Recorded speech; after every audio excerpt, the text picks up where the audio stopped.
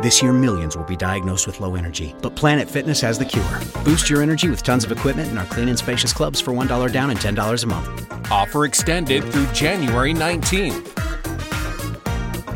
See Home Club for details. So that way our radio affiliates can pick up tonight's show. And for some reason, this just blanked on me. Why did that happen?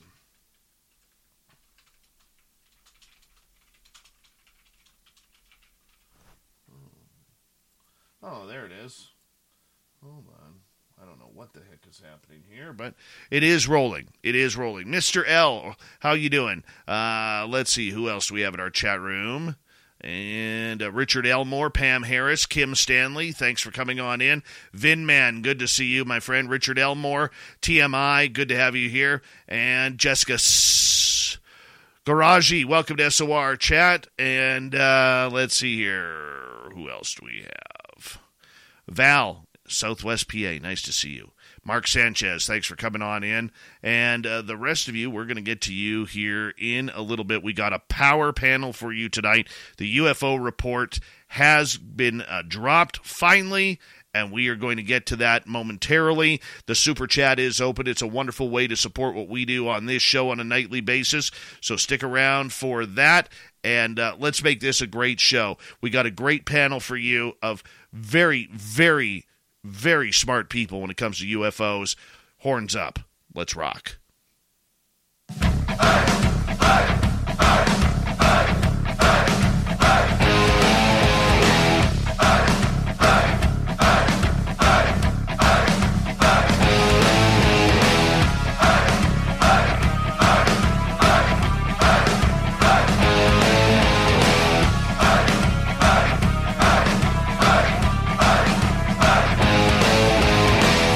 Of Central British Columbia to you listening around the world. This, my friends, is Spaced Out Radio. I am your host, Dave Scott, sitting in the captain's chair of SOR headquarters. We welcome you to tonight's show on our terrestrial affiliates around North America, digitally on Odyssey Radio, TalkStream Live, and KPNL. All of our archives are free. Join us at youtube.com/Spaced Out Radio. Do old Davey the favor, hit that subscribe button. You can follow us on Twitter at Spaced Out Radio, Instagram at Spaced Out Radio Show, and on TikTok at Spaced Out Radio. Our website is spacedoutradio.com. We have a plethora of features for you. Rock out to Bumblefoot, read the Newswire, check out our swag as well. Tonight's show is brought to you by Chive Charities. Help make the world 10% happier by visiting Chive Charities today. You can find them on our website. We have a very special show for you tonight, and let the speculation begin. After 3 months of waiting, we finally have the UFO report. It's been released out of Washington, D.C., and to many in the UFO land, it's a gem with many golden nuggets. To others, it's a nothing burger with little to no substance on what is truly going on with the UFO phenomena. On this special edition of Spaced Out Radio tonight, we are going the distance with a panel of guests and opinions as to whether or not we have moved closer to any sort of disclosure or if the confirmation of the UFO phenomena continues. Here is your panel for tonight. We have, from the UFO report here on Spaced Out Radio, we have Tim Senor, United Kingdom reporter, author Graham Rendell, longtime researcher, author Don Schmidt, most known for his work on the Roswell incident. From the Fifth Pillar of Emphasis on TikTok, one of the largest channels on UFOs, Dan Warren.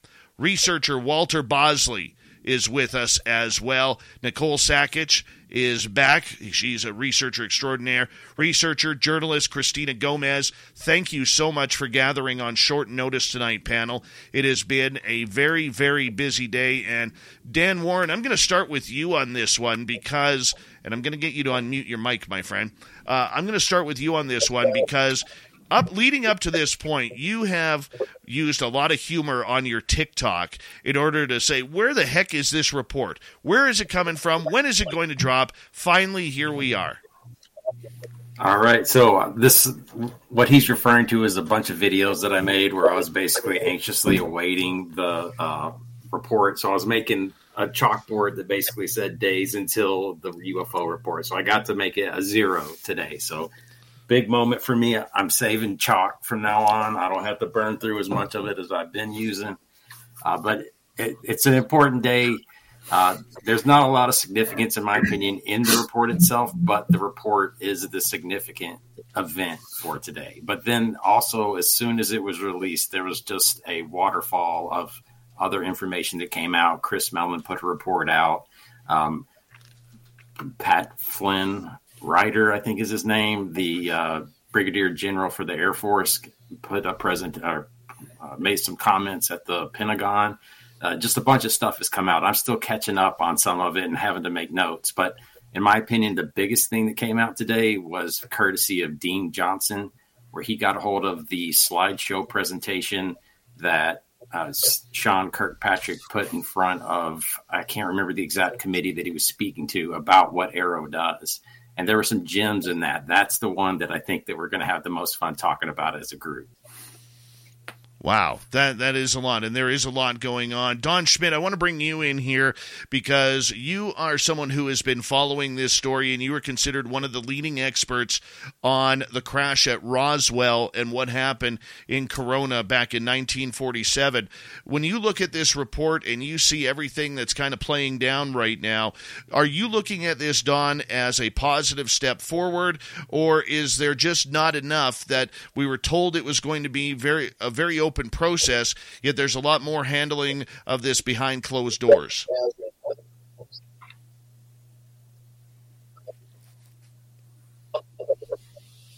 One of the elder statesmen of the panel this evening for having worked with. Don, I apologize. I'm going to have to cut you off right there. We're literally getting about every fourth word from you, so we're going to have to work on that. Same question to you, Walter Bosley. As you have worked in the government, you have worked with this subject quite a while. You've worked on the intelligence side of everything. You know, what's your opinion? Like so often these things.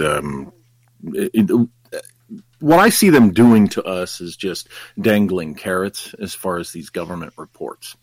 And I would like to see us as a community of, researchers in this to kind of wean ourselves off of expecting anything from these reports because, what they do know about what we want to know, I just don't think they're going to tell us.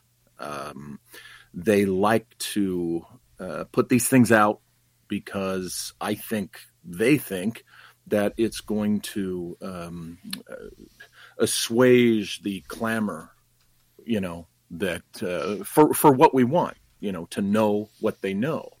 Now, you guys know my position. I come from a position where 99% of this or 90% of this, in my opinion, is it's going to turn out to be classified technology.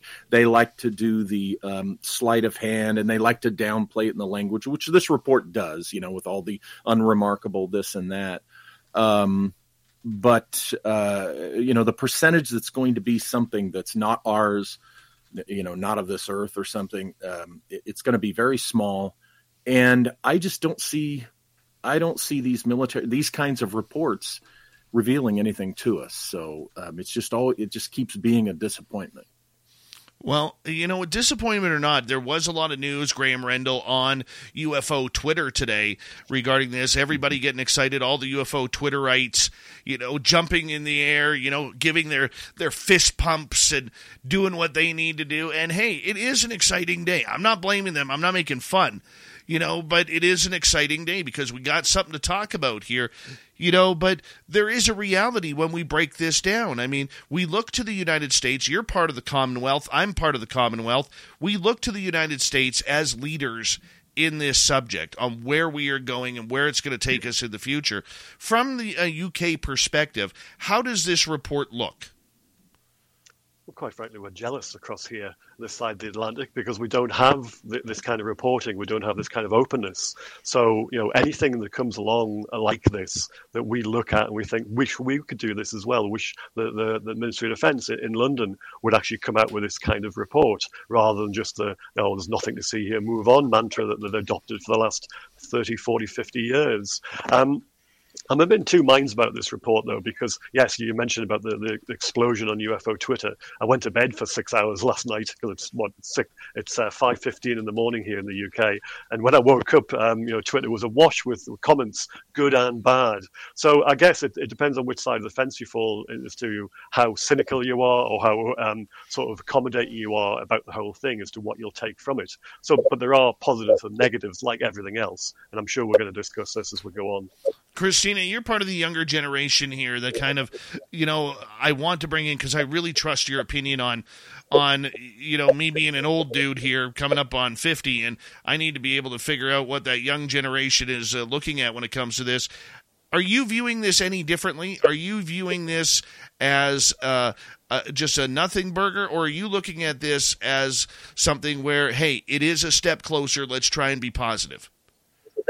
I wasn't expecting anything earth-shattering or any revelations, but I definitely was expecting more than an 8.5 pages of text, and more of them are half pages and not including the index and the appendix after over 2 months of delays in releasing. Now, many people in the UFO community are again disappointed, while others, like you had mentioned, are seeing little pieces as diamonds. And then you have a percentage that says that what has been left unsaid speaks volumes, as Dan had mentioned.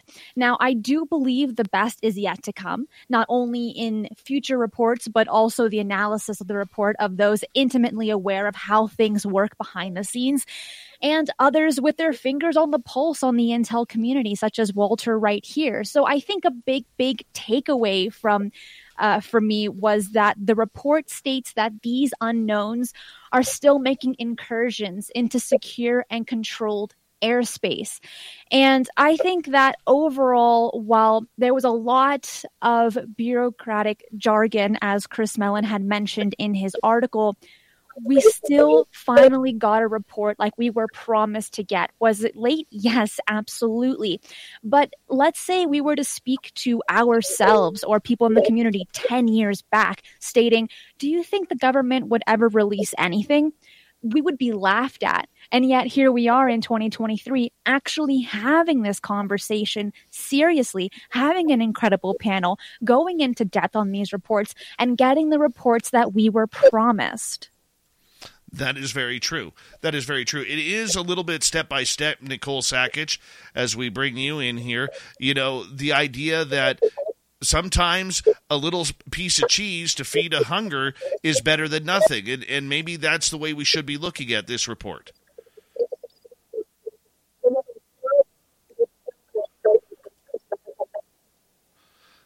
Nicole, you're... Lost everybody. Sorry, you were freezing up there for a moment.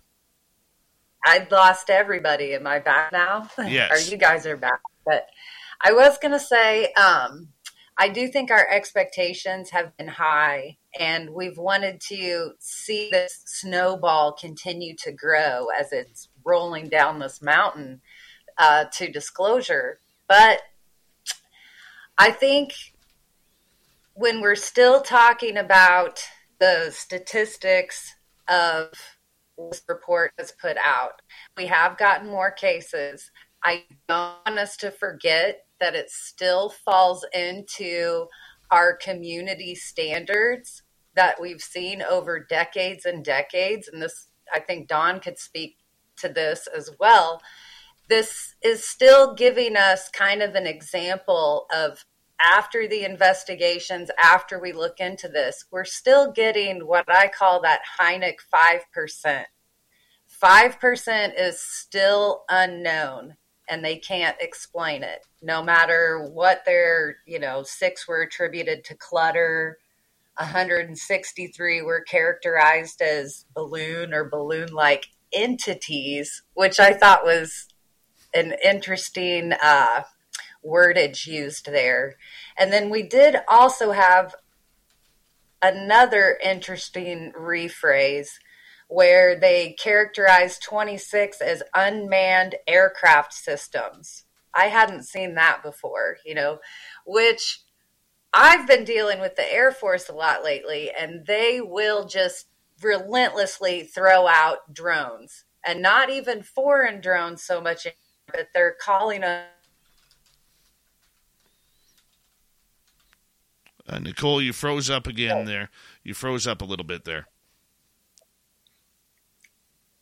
To see that the bulk of these cases and what's been reported in is still from the Navy and the U.S. Air Force, but then you haven't heard that there's follow-up. At least that's not what I'm getting from individuals, pilots in the Air Force that have reported. There's not an Office of Special Investigations. They haven't heard from anybody specifically within Aero. And that's disappointing to me. I thought this report would have a little more follow-up on the first report. And I didn't really see any more in-depth into what they already have before them. To me, we've gotten a regurgitation of there's more and we're still getting organized. This person's going to do that. This person's, And so I don't want to call it a nothing burger. I think we should be proud that, this is still in the forefront and our community is pushing for this and we're actually being listened to. But I'm still not sure we're getting listened to in the ways we want.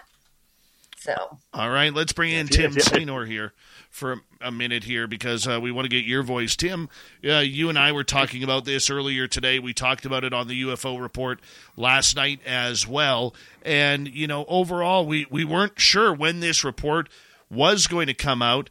And then a little spy in our chat room last night, Jonathan Davies from the UK, states, expect the report tomorrow or the next day. And bang on, here it comes. Here we are with the UFO report. I mean, sometimes it just works that way. Were you expecting things to go down this way with the report, Tim? Yeah, this actually delivered in every way I had expectations for, kind of including some of the mandates and requirements that we saw highlighted, because that's really what we got out of this. And again, I like to think of this as maybe the bare bones, the skeletons of what the classified report looked like. And so based on this, I can definitely make some considerations what the classified report potentially looked like. And so that's kind of gold to me. I know there's not a lot here, but again, I always see a positive at anything in this. I am relatively new to the topic, but at the same rate, the way I evaluate this is that they are talking about something that they've never talked about before. This is a second report on a topic that we're literally having to pry away from them. They don't want to release reports. They don't want to talk about the subject. And this, to me, is gold, the fact that they're actually talking about it. So I like to highlight the positive. And again, I brought away from this that there was 171 cases that are completely still unidentified in their opinion. And so to me, it's still massive. And I think that's the way we should look at it. Don Schmidt, let's try and get you back in here because I think you have a very impressionable opinion here, and hopefully your audio holds out for us here. But your overall thoughts, Don, regarding the report. I mean, happy, disappointed, finally glad it's out?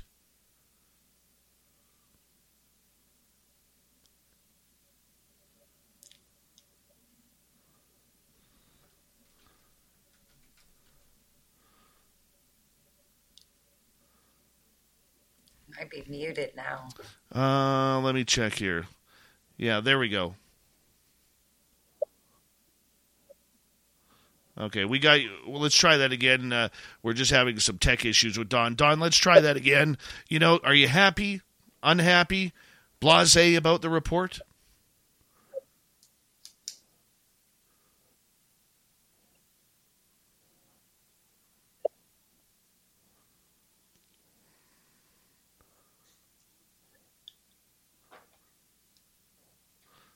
I'm losing audio. We are having audio issues here. Don, unfortunately, none of us can hear what you were saying. We got about 5 minutes to go here before we go to break at the bottom of the hour, and it's an SOR special report on the UFO report that was released today. Christina, I want to go back to you here for a second because, you have worked your sources about this topic for quite a while here. When was it going to come out? When it was going to break? Did you have any preconceived notions on what was going to happen today? Absolutely not. I was in the dark like so many others in the community, and I was honestly shocked I was scrolling through Twitter and I saw the posts and I'm like, oh my gosh, love Twitter. they keep me up to date. So as soon as I saw it, I tried to digest it the best I could. And the first round, I'm like, with my mentality being a part of Gen Z, I'm reading it and I'm like, what did I just read? Like, what does this mean? But as I read it a few more times and took my time reading it, because that first time it was pure excitement, of course, right? But then after reading it a second and third time, I'm like, okay, now I understand what they're saying. And they're saying practically nothing in like several paragraphs. How do you feel about that? What was missing for you? What did you want to see? I think when it comes to this topic, when we're dealing with the Pentagon, once again, I expected nothing less. The way that they formulate their papers, they try to discourage people to not want to read it because it can be rather difficult if you're not familiar with the jargon or even the topic as a whole, which is the majority of people. And that's where we come in and fill in those gaps, having these conversations. But for myself, like so many others, either if you're interested in the topic or not, of course you want to hear the terms, it was extraterrestrials, we have found them, something like this, But at the same time, we're not going to be receiving that type of information on a silver spoon. And that's why so many people are disappointed, is because that's the information that they are expecting to get. And I don't think they're ever going to get that. And something that I've said for quite some time is disclosure is going to come from the people, not the government. However, it is fantastic that the government is getting involved publicly with these conversations. While we're not getting anything, 10 years back, this topic, this mentality that us getting information from them would have been laughed at. Like, you're absolutely crazy. That would never happen. But we have proved ourselves wrong time and time again in these last few years since 2017. That is very true. And what a lot of us, I think, have to remember, Walter Bosley, as I'm going to turn to you here, is we got about 2 minutes to go, is for all of us in this field, we're used to it. We want that next step. We want that next phase of information, like Christina said. But for the mainstream public, they're still on baby steps. They're still putting together Duplo blocks while we're building, Star Wars action figures out of Lego. You know what I'm saying? How do we blend those two? Because I can see where the UFO community is upset, but I can also see where the general public is saying, holy cow, what is this going on here? Well, a couple of things real quickly. It's up to those of us like us here who are more up to speed on things to bring the newbie folks up to speed. It's up to us to bring them up to more accurate speed. We can't leave them to go to these government reports. The other quick thing I'll say, because I know you got to go to break, is the one thing we in the community can take great pleasure in, because I've seen this from the inside. No government agency likes to be made to do these kinds of reports. Congress ordered this. I guarantee you they don't like having to do these. The fact that they even have to do them, even if they're not giving us anything, this grates on them because they would rather not do this at all. Look how long they went without doing this kind of thing. So that's a small victory. That is a small victory. And just by forcing them to do it, we can take some victory in that for sure. But whether we'll get anything out of them, it all depends. And I agree with not only do I think, disclosure is going to come from the people. Actually, I think disclosure is going to come from the ETs, whoever, whatever they are. I think when they decide they want to disclose themselves to the world, they're just going to do it. They're not going to care about what our governments and stuff say. And that's what I'd be looking for. I hope I live to see that. I think we all hope to live to see that, as long as it's not like V, we'll all be okay, because I don't need some reptilian ripping off my face just because he thinks I'm chunky and look like a big candy bar. Don't need that, but nonetheless, panel, we are going to go to break here at the bottom of the hour. Spaced Out Radio special report tonight on the UFO Report. We are joined by Tim Senor, Graham Rendell, author and researcher Nicole Sackage from Fifth Pillar of Emphasis on TikTok, Dan Warren, Christina Gomez, journalist, podcaster, researcher, Walter Bosley, researcher, and Roswell expert, Don Schmidt. We'll be right back.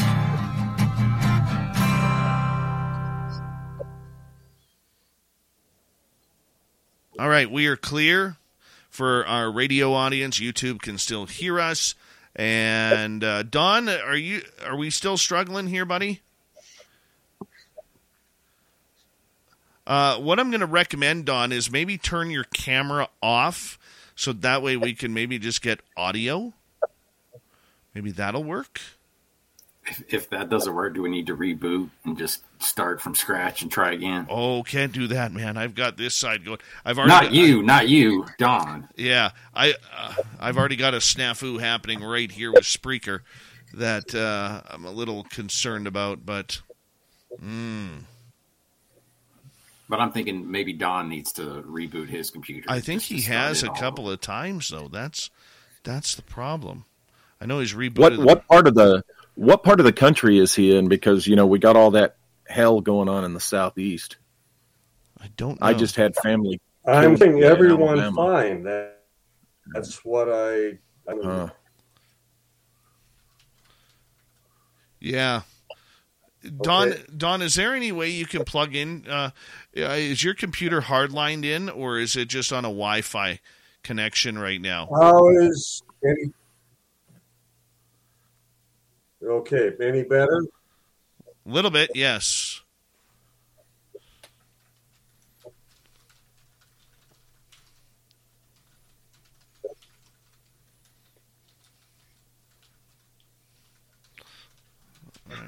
Does anyone ever do podcasts via their smartphone? I feel like Stephen Greer does all his interviews over a smartphone instead of a computer. Maybe we can convert to that.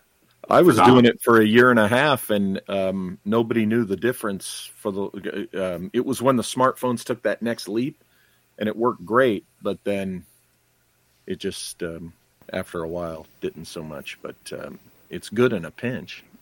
Yeah. It might be an improvement for Don based on the quality of his connection so far.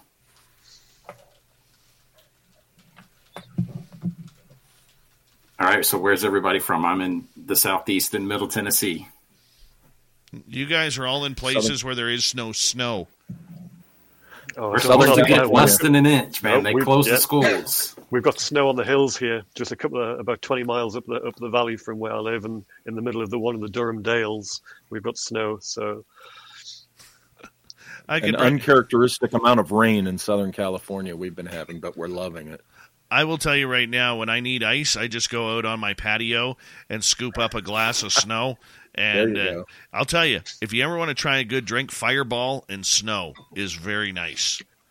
A nice glass of snow. The videos that I think are so cool is like when it's super cold and they like fry an egg and it like freezes, or like they throw boiling water and that freezes midair. I find those videos like so wild. I meant to do that. Like, I love the snow, but not into that kind of snow. I meant to do that a couple weeks ago when we were at minus 37 Fahrenheit. Dang. And I meant to go outside and do that. I totally forgot about it because I'm just going to tell you, it was so freaking cold outside. I mean, you just stayed in your bathtub. That's what you did. I just stayed in my bathtub. That's right. That's Dang, right. I would have loved to see that. I talked to Dave twice today, and both times he was like, "I'm warming up in my bathtub. I'll call you back." I'm like, "That's right. What's wrong with you?" That is right. It works. Need a hot tub, not a bathtub, a hot tub. You know what? It got so cold up here a few weeks ago that it actually turns diesel gas into gelatin. Oh, jeez. Yeah. Are you serious? No, I'm dead That's a serious. nightmare. I'm not even playing with that. Turns D. I didn't even know that could happen. I learned that this year. So the ice truckers must have some additive they have to put in the fuel tank, right? No, they don't. You go usually from our area, if you're working outside or in your vehicle, you never stop your vehicle, even when you're filling it up. Oh. You never stop Okay. it. Okay, Yeah. that makes sense. Yeah, That's why you never buy an Alberta or an oil patch vehicle from Canada, because it may only have like 50,000 miles on it, but the engine's got about 150,000 miles on it. Oh. Good to know.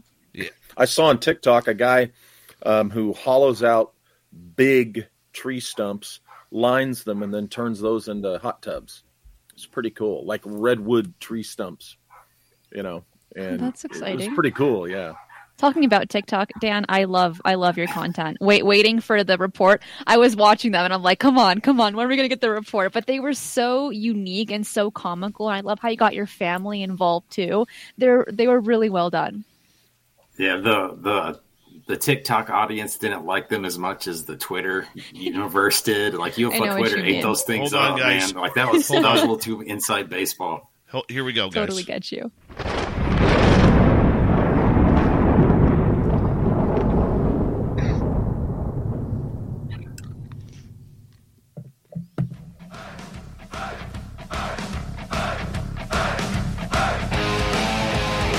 Second half hour of Spaced Out Radio's special report tonight is now underway. My name is Dave Scott. Very much appreciate burning your listening ears.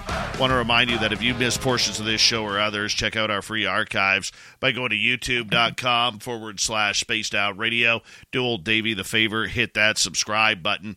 Our website is spacedoutradio.com. We have a plethora of features for you. Rock out to Bumblefoot, read the Newswire, check out our swag as well. Follow us on Twitter at Spaced Out Radio, Instagram at Spaced Out Radio Show, and on TikTok at Spaced Out Radio. The UFO report dropped today, and we have a special panel tonight. Graham Rendell from the United Kingdom. He's an author and researcher Nicole Sackage, journalist, podcaster, researcher Christina Gomez, researcher and investigator, former government alphabet agent Walter Bosley. From TikTok fame, Dan Warren is here, and from the UFO report, our resident Timbit, little Timmy Senor, who's got the report. Don Schmidt is having some audio. I'm not sure if he is going to be back. Nicole, maybe you could update us on that, or if he's rebooting his computer. I'll try. All right. I would appreciate that, because we're trying to get Don Schmidt in here. Let's start with you on this one, Tim. Right before the break, we were asking, what was missing for you? Okay, in that report, I mean, there's a lot there that we can shine on, but there's a lot missing as well. How about for you, Tim? Yeah, so what screamed missing was what they planned to do as far as delivering to the public. There was nothing about that I could gather. I've scanned it a few times. I think I've, done what I can to see anything there, and I couldn't see anything about how they expect to deliver any information to the public. I've heard some stuff behind the scenes on theory, but have any of you guys got any insight as to if that's even in any of the words here? No. They do talk about involving the Undersecretary of Defense of Public Affairs to help, I think it said, mainstream some communications. I don't know if, to me, that would start with their Twitter account that they need to start being more active on. They've only tweeted twice since its creation over 6 months ago. So they're not doing a good job being transparent and communicating openly at present. So hopefully that is something that they'll get better at as time goes on. But if the Department of Defense gets more involved, I got a feeling they're going to be less willing to communicate to us. So if it was just Arrow, I think we'd get more communication from them. But once it starts going through multiple layers of bureaucracy, I think it gets more difficult, which is, I think, one of the things that it has caused us to have a lot of things missing from this report. Is it was probably passed around to different departments, and everybody took something out of it that they didn't want in it, and it resulted in a pretty skeletal report, in my opinion. But I do like to think that this effort since it is the first report that AARO has put together, is the skinny end of the wedge that is going to hopefully get us some more information to come out. We need to do our part, of course, but they need to do their part as well. They do report to the American citizens, so they do need to be cooperative with us and communicate with us. And it's not just an American issue, it's a global issue. They're the forefront of this issue, and this is their time to make history. This is their time to be written in the history books forever and ever. And we'll see if Kirkpatrick is a name that goes down in history. Yeah. Could I just quickly, yeah, I'm sorry, could I quickly follow up then with the word for word out of the report, how it is saying here that there will be comprehensive manner for the IC to work, and in particular, NIM or NIM aviation will remain the IC's focal point for UAP issues, while AARO is the DoD focal point for these issues related to activities. How did you understand that to mean? I don't see anything here. Now, this was where I was looking about exactly what you were talking about. How did you understand that to mean that they're dividing this? And are we only going to be delivered through AARO? Any information? I wasn't speaking on that part in particular, but that is an interesting point because it does sound like they are going to start trying to slice this in half in one group, which, if you don't know, the NIM aviation group was the one that put out the logo that had the UFO on it and then retracted it as soon as UFO Twitter found out about it a few months ago. So they're involved, but they're going to be the representative that communicates with the intelligence community, is the way that I was reading that. They're going to be the point man for all things intelligence community, and AARO is going to be the primary point of contact for all things DoD. Those two organizations are going to start to work together to create these reports, which when you do look in the report that just came out, they do say that the quarterly reports to policymakers contain greater detail of UAP events than this report did.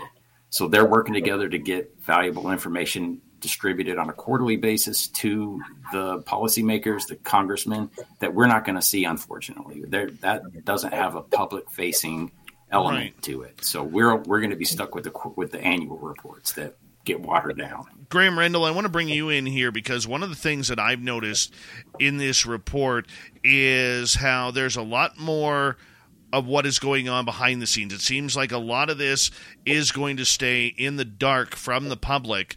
You know, when they announced, that there was an increase in reports and sightings, I thought that was very healthy, but they weren't telling us what those anomalous ones were. They seemed to dodge those to tell us more about balloons and drones, etc. What's your thoughts on that? As a historian, I'm sort of reminded of what the summary of Blue Book's status report number 14 from May 1955 said. And if people have ever read it, it's a similar kind of thing where they're trying to push the fact that, oh yes, we've identified all these reports and there's only a small amount that need to be identified. And what they're not saying here is that actually 143 cases from the first preliminary report, they're not being addressed. So if you add those to the 171 that they can't explain at the moment, that's a quite significant proportion of the 510 cases. So there's actually quite a lot of information they're not telling people. And buried away in there is the detail, but we're not getting the detail. Effectively, it's like we're being given a jigsaw with half the pieces missing and not even the cover of the box, so we even know what we're trying to put together. And so we're trying to explain or trying to make sense of something where we simply don't have much of the information bar what's in this summary. The Blue Book report from 55, all that was released was a press release and the summary. So we've got a similar situation, is where we're trying to make sense of incomplete information. We're not going to get that detail because it's in the classified section. So we're basically reduced to just trying to pick out words and phrases from an executive summary, which is effectively just management reporting. I've seen things like this in our National Health Service in the UK, where they're trying to gloss over inconvenient facts and trying to manipulate figures and tell a story which may not be the one where everybody wants to hear, or it's the one that they want to push. So it just, I've seen this before, but also you have to wonder, this is a 2-month delayed report. So what have they taken out of it? Why is it taking 2 months to come out with this? As Christina says, it's 7 pages in total, of which a lot of it's like just white space, and therefore they could have probably cut it down to 3 or 4, maybe 5 pages total. Sean Kirkpatrick, his presentation to the Transportation Research Board yesterday, that was the one that you didn't know the name of earlier. I think it was Tim, I think, mentioned it, or Dan mentioned it. I can't remember who. That had a lot more detail in it in terms of what they were doing and what they were trying to achieve. So people should maybe have a look to try and find the slides for that, because they're really interesting, and it actually mentions the possible recovery as well of UAP. So there's some interesting little details in there. But as for this report, no, we're not expecting anything more than is there. There's just a lot of words which don't really say a huge amount. And it seems like, to me, it's almost as if they've been pushed to actually get it out for a second deadline. And this is the best they've been able to come up with in a very short space of time. That might be me just talking off the top of my head, but that's what it looks like to me, having seen similar things like that through management structures in the UK. It's all very frustrating. But then again, that's what we have to contend with on a day-to-day business basis. So I wasn't expecting much else than that. All right, Walter Bosley, I mean, there was a lack of excitement about this. Christina said it very well right off the bat, where, the pages are almost 12 pages, but, the report in reality is maybe 4.5, and it doesn't give a lot of gems in there outside of the numbers going up on the military side. I mean, at what point does the government have to stop looking at just military encounters or FAA encounters? When do they need to start expanding this to get any true sort of statistic? I think they are looking at all encounters, and they have been all along, in spite of what they've told us over the decades, in spite of what people conclude. Of course they're looking at encounters that would even include the ones we're hoping to find out about, extraterrestrials. Of course, they're looking at that stuff, but at least in the United States, I can't speak for the UK and other places, but at least in the United States, the issue is, yes, over the years, the public has become more interested in the subject of this, but in the US, they've got to become more engaged in it to get the government to push the DOD to reveal anything substantial. And when it's just the way our government works, when they think the people are when it becomes one of those things where it quite frankly is in the top 5 of issues in an election, that's when they pay attention to it, and that's when they start telling government agencies, okay, you need to open up and talk about this. Because, hey, let's face it, even the CIA was forced to come clean on MKUltra in 1973, if we recall, with the Church Committee, because there were some things going on that caught the attention of, people, and it caused enough of an issue that, even that had to come clean to a degree. But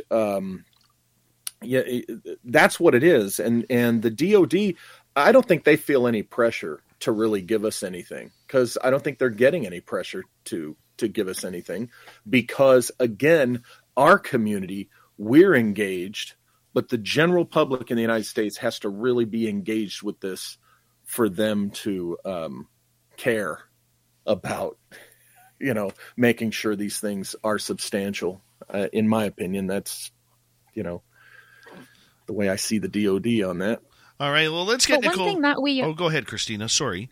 One thing that we are seeing, Walter, is that more congressmen are getting interested. For instance, in the congressional hearing back in May, we had Gallagher asked some really tough questions, which we talked here on SOR when that was released. He was interested. Then we have Congressman Tim Burchett, who has showed some real interest in the conversation. And today he posted on Twitter in regards to the UAP report that, quote, yes, it's a cover-up. Now, from my understanding from that very short sentence, it goes to show that there must be more that he knows that he simply can't talk about. He read the report and he was rather disappointed like the rest of us, but it is because of people like himself and others that are in a position of power that can also influence the conversation as well. But I totally agree with you. We, the people, need to get more involved. We need to inspire more people. Yeah. No matter big numbers. Exactly. Big numbers is what's most important. So I am with you on that, but I am seeing some progress in regards to congressmen. If we can get about 25 senators, or 25 to 50 senators, getting upwards to where half of our Congress is saying our constituents are demanding to know this, that's going to get the attention of the people who can pressure the DOD to give us something. And so it is the right track, but we just need to expand.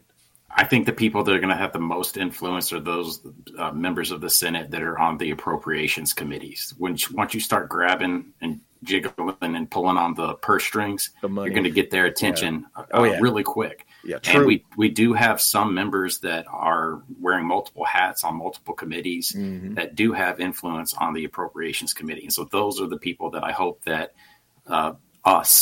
our community starts to figure out who they are, because it's easy to find out who they are. I can't rattle them off from my shoot from the hip. But also the purse strings, but also if a congressman thinks that he or she's not going to get reelected and it has something to do with this issue, you'll see that congressman suddenly get real engaged with pressing on it. So that's another thing. It's easy publicity too. Any politician that talks about the UFO subject on Twitter, that is their most liked, shared, retweeted comments that they'll make all year long. That's our power as a social media platform. We can use that to our advantage, and that's what we need the listeners to do. Get engaged on UFO Twitter. Keep an eye out for politicians that are saying things positive about the UAP investigation, and support them and say thank you and be polite. Yeah. Nicole Sackage, let's hear from you on this. We need engagement. We need people to start taking this seriously. We know that our field loves this. We know our field is going to shred this report apart, every word. And I'm not saying that to be negative, but we are literally going to break down every word to make sure if there's even one space or the old-fashioned two spaces after a period. That's how critical we're going to be. For you, Nicole, what is missing in this? Where did you feel this report fell short, as well as where it gained progress? I think where it fell short was where they were listing all the 3-letter agencies and all of our branches of military. Where it fell short for me was Space Force was missing. It wasn't listed in this at all, which was kind of astounding to me. They're our guardians, right? Like, they're controlling all the satellites and protecting the world. Like, to me, in my mind, they already have all this sensor capability that this report talks about collecting and utilizing and centralizing. Mm-hmm. Isn't it already centralized in Space Force? Maybe I'm looking at that a little wrong. I want to also point out maybe what I liked most was, especially over this last year, we've seen Ryan Graves really championing our cause here in terms of flight safety, which, if you know the history of this disclosure movement, flight safety has been like the attack stance from back in the Greer and the citizens disclosure movement. They knew they could get people's attention, and Mellon has said this, and Elizondo has said this as well. They knew they had a niche with that people would pay attention and listen to them. And Leslie Kean, I think, started this 20 years ago, plus 20 years ago now. She really started pushing this in the things that she wrote, the people that she approached and spoke with. So I did like how they addressed flight safety concerns, taking this seriously, but then they went that little extra step by saying, there's never been in-air collisions, And then I also liked in that paragraph where they included the health implications. And this is kind of a hot topic for a lot of conversations that Grant Cameron and I have with experiencers. We want to know if this phenomenon has interacted with you in a positive way or a negative way. Orbs come up, a lot as being dangerous or harmful or healing. And of course, with the work that we all know Gary Nolan has been putting into our community. And for them to come out and say at this time that they cannot directly link any health concerns to interactions with UFO or UAP was kind of shocking to me, but I guess I'm 50-50 on this. I know and believe in cases where people have been harmed, or maybe there's possible health-related issues because of their experience. But then I'm on the other side of the coin where I hear about so many cases of healing. And I was surprised that they gave us that little snippet. And then I was excited because I am kind of on the side of the fence where I truly don't think these are threatening in a threat narrative where we all need to be on high alert for an invasion or, ET or people eaters or whatever your bad scenario is. So, yeah, that was probably my disappointment with Space Force, and my excitement was how they addressed the flight safety and health concerns. Real quick on the Space Force thing, if you look at the footnote on page 3 of the report, it does say that this report, or the fiscal year 2022 NDA, expands the definition of UAP to include air, sea, and transmedium objects. And this report maintains that nomenclature during the transition phase and stand-up of AARO. So they don't even include spaceborne objects in this report. But in the presentation that Kirkpatrick gave to Congress yesterday, or to whatever that committee was, they do use the new term, and they do include information about space in it. So I think there's a delineation between the two. Right. And I will say, I know this wording is always a source of contention. Like, I think it was over the last year, maybe year and a half, we have heard about pushback from the Air Force. It's like, oh, we don't have to report stuff from space because, space is not atmosphere. Like just little verbiage like that or wordage like that that prompted them to change it from unidentified aerial phenomenon to anomalous, which, a late report can't even give the most updated acronym or wording for this. That annoyed me. It truly did. That's typical Air Force. Well, we've seen it in more than just that, though. Like I pointed out a few minutes ago, we've heard unmanned aircraft systems. Mm-hmm. Well, that's a phrase that's been used for quite a while now when they talk about drones, certainly in the UK, where they talk about air proxies, which are, where aircraft and objects come in close proximity to each other, like near misses, I suppose you would call them. And they use the phrase UAS, and they have used that for quite a while. So it's nothing new in terms of what I've heard. But yeah, you're right. In this type of terminology and this kind of report, it is a new one rather than just drone. One of the things I was thinking was, sorry, you got... I was going to say, I guess it's just more inconsistent use of these phrases, so they talk about like streamlining their reporting, and we all know they backed off their latest acronym, whatever they were going to change AARO to. And then they were like, oh, never mind. We'll leave it as AARO. That's good. It's like, I wish they would stick to UFO, UAP. Yes. Now we had transmedium vehicles for a while. We had USO. What's another one? This is like another preliminary report, though, isn't it? Really, because it's AARO's first report, whereas the previous one was the UAP Task Force's preliminary report. So I suppose if you're going to be charitable, you're going to cut them a little bit of slack because they're in a settling down period, if you like.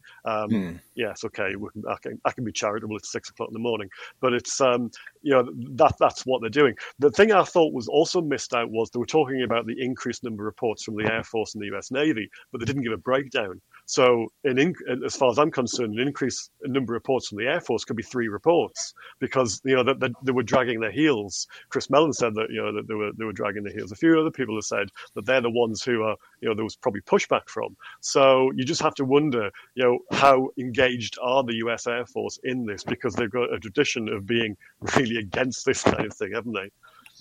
Yeah, their U.S. Air Force engagement, I guarantee you, is deep and very much hands-on.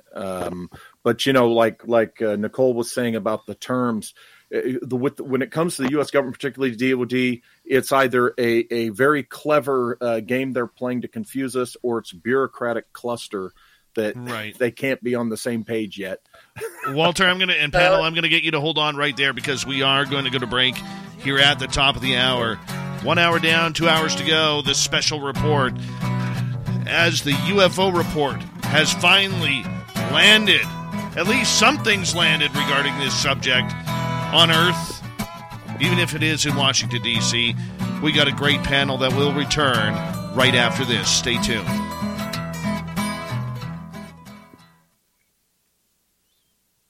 Great job, guys. I'll be right back. Just remember, our YouTube audience can hear us, yes. So is the pattern always at the 30-minute mark exactly? That's when you have to go to commercial, like when it's live streaming like this, or how does it work? 29 and 59. 29 and 59, okay. 29 and 59. That's why when I start doing the circles, Christina is all of a sudden like, I've learned that. That's time to shut up. That's a broadcasting. You know that, Christina. All of a sudden you're DJ in the booth. Yeah. I first saw you do that, Dave. I thought you were doing like a whoopity-doo. Yes. Condescending. Oh, yeah. I have a message from Don, if you'd like me to read it. He tried rebooting his system, and he said what normally reboots in a minute took over 3, and his whole system is moving like molasses. But that's terrible. I can read a statement for him, though. Yeah, read it to the audience. I'll be right back. He says, historically, the Pentagon is playing the exact same shell game as it has since 1948. The very fact that the Navy and the Air Force continue to only look at the mundane and use the very same excuses as Project Blue Book, that if only we had more data, they could explain all the reports. Of the 366 case reports, why were there more than half that were described as unremarkable characteristics? Why would such reports even be included? Another 163 were balloons. Pilots are still misidentifying balloons? Question? Unbelievable. It's interesting that they are now considering the health implications after a sighting, and I cannot emphasize enough, until a sufficient number of whistleblowers step forward and are taken seriously, the Pentagon, as it has for the past 75 years, will have the final say. Don Schmidt. So I agree with a lot of that, which is, I was hoping Don's audio cleared up, because this is kind of what Don and I talk behind the scenes all the time when we do chat. It's kind of like, take me back to 1947 in Roswell, or take me back to, Hynek coming out of the Condon report and then going on to form CUFOS after he was so pissed off about the Condon report. Don was in with Dr. Hynek in those days. Like, that's where Don started his ufology career, was working with Dr. Hynek. And I love that fact. And, to me, there's no better touchstone than taking it back, to the 80s and to the 90s and 2000s into now. Like, there is a lot of repeat scenarios going on now. And Graham, you brought up Project Blue Book, and I wanted to jump in and just say that it's so frustrating that they're talking, right now they're talking about, oh, we need to gather this data. We need better reporting. We need all this.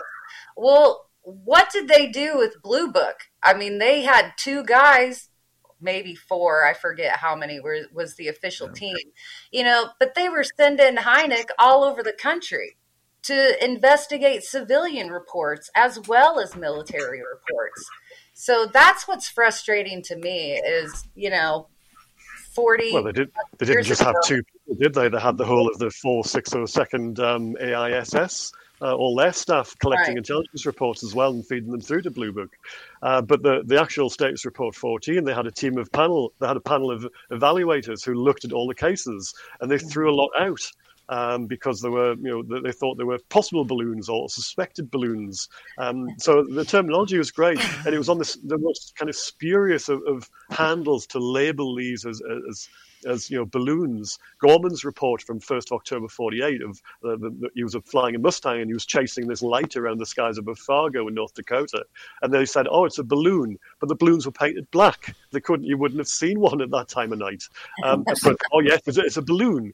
So if you're going to have that kind of label attached to cases, no wonder they can come out with the figures to say, oh, well, all these are known, and you've only got a small number of unknowns. But even this time round, as people said before, they've basically glossed over the previous 143 unknown cases or unidentified cases. So what's happening to those? Are they just being shelved because they're overworked? Are they getting so many cases now that they can't devote enough time to actually try and categorize them? So, what's happening to the previous ones? Is the next report going to just be a progress report saying, oh, yes, we've got another, how many X number of 100 cases, of which so many are identified as balloons, etc., clutter, all this kind of thing. Right. And then we've got a rump which aren't. But then, are they going to forget about this one as well, and this 171, and just forget, gloss over that again? Graham, a request for you on the screen there. Not bloody likely. Perfect. I'll get you guys to hold on. Thank you to our super chatters, Pam, Neuro, Deco, and Deb ×2, Enki, Lavira, Monica, Area 51 ×2, Catfish ×2, and Vaughn and Walker. Thank you so much for the love. Don't forget, guys, read the byline below, the ticker there. We want to see you all in Vegas, May 19th through 21st for our fan party. Here we go. You're listening to Spaced Out Radio with Dave Scott. Follow Dave on Twitter @Spaced Out Radio and on Facebook, Spaced Out Radio Show.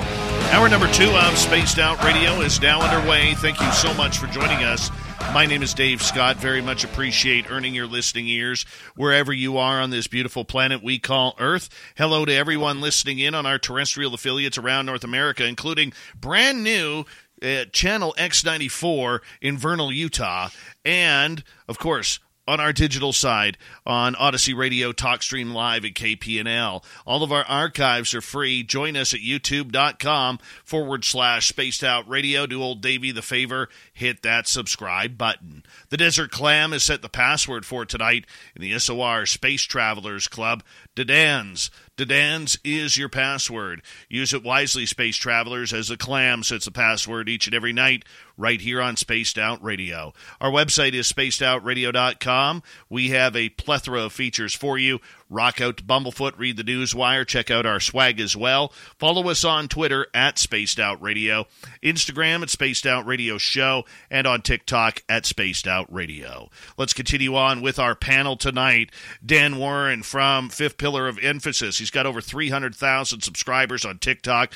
Journalist, podcaster, researcher Christina Gomez, researcher and author Graham Rendell, researcher, former government agent Walter Bosley, Tim Senor from our UFO report, and Nicole Sakich, researcher and author. We had to say goodbye to Don Schmidt just due to technical issues, so we do apologize that Don was having some difficulty tonight. I know he really, really wanted to be here for this one. Graham, I'm going to start with you on this one because Mr. McCormick made a very interesting statement that right at the end he kind of slipped in the word retrievals. And you know what? This is an important statement because we're all wondering if the government of the United States actually has crash retrievals of unidentified flying objects. And you're the one who brought it to my attention, and I wanted to start with you on this. That's a $64,000 question, isn't it? Do they have craft? Do they have pieces of craft?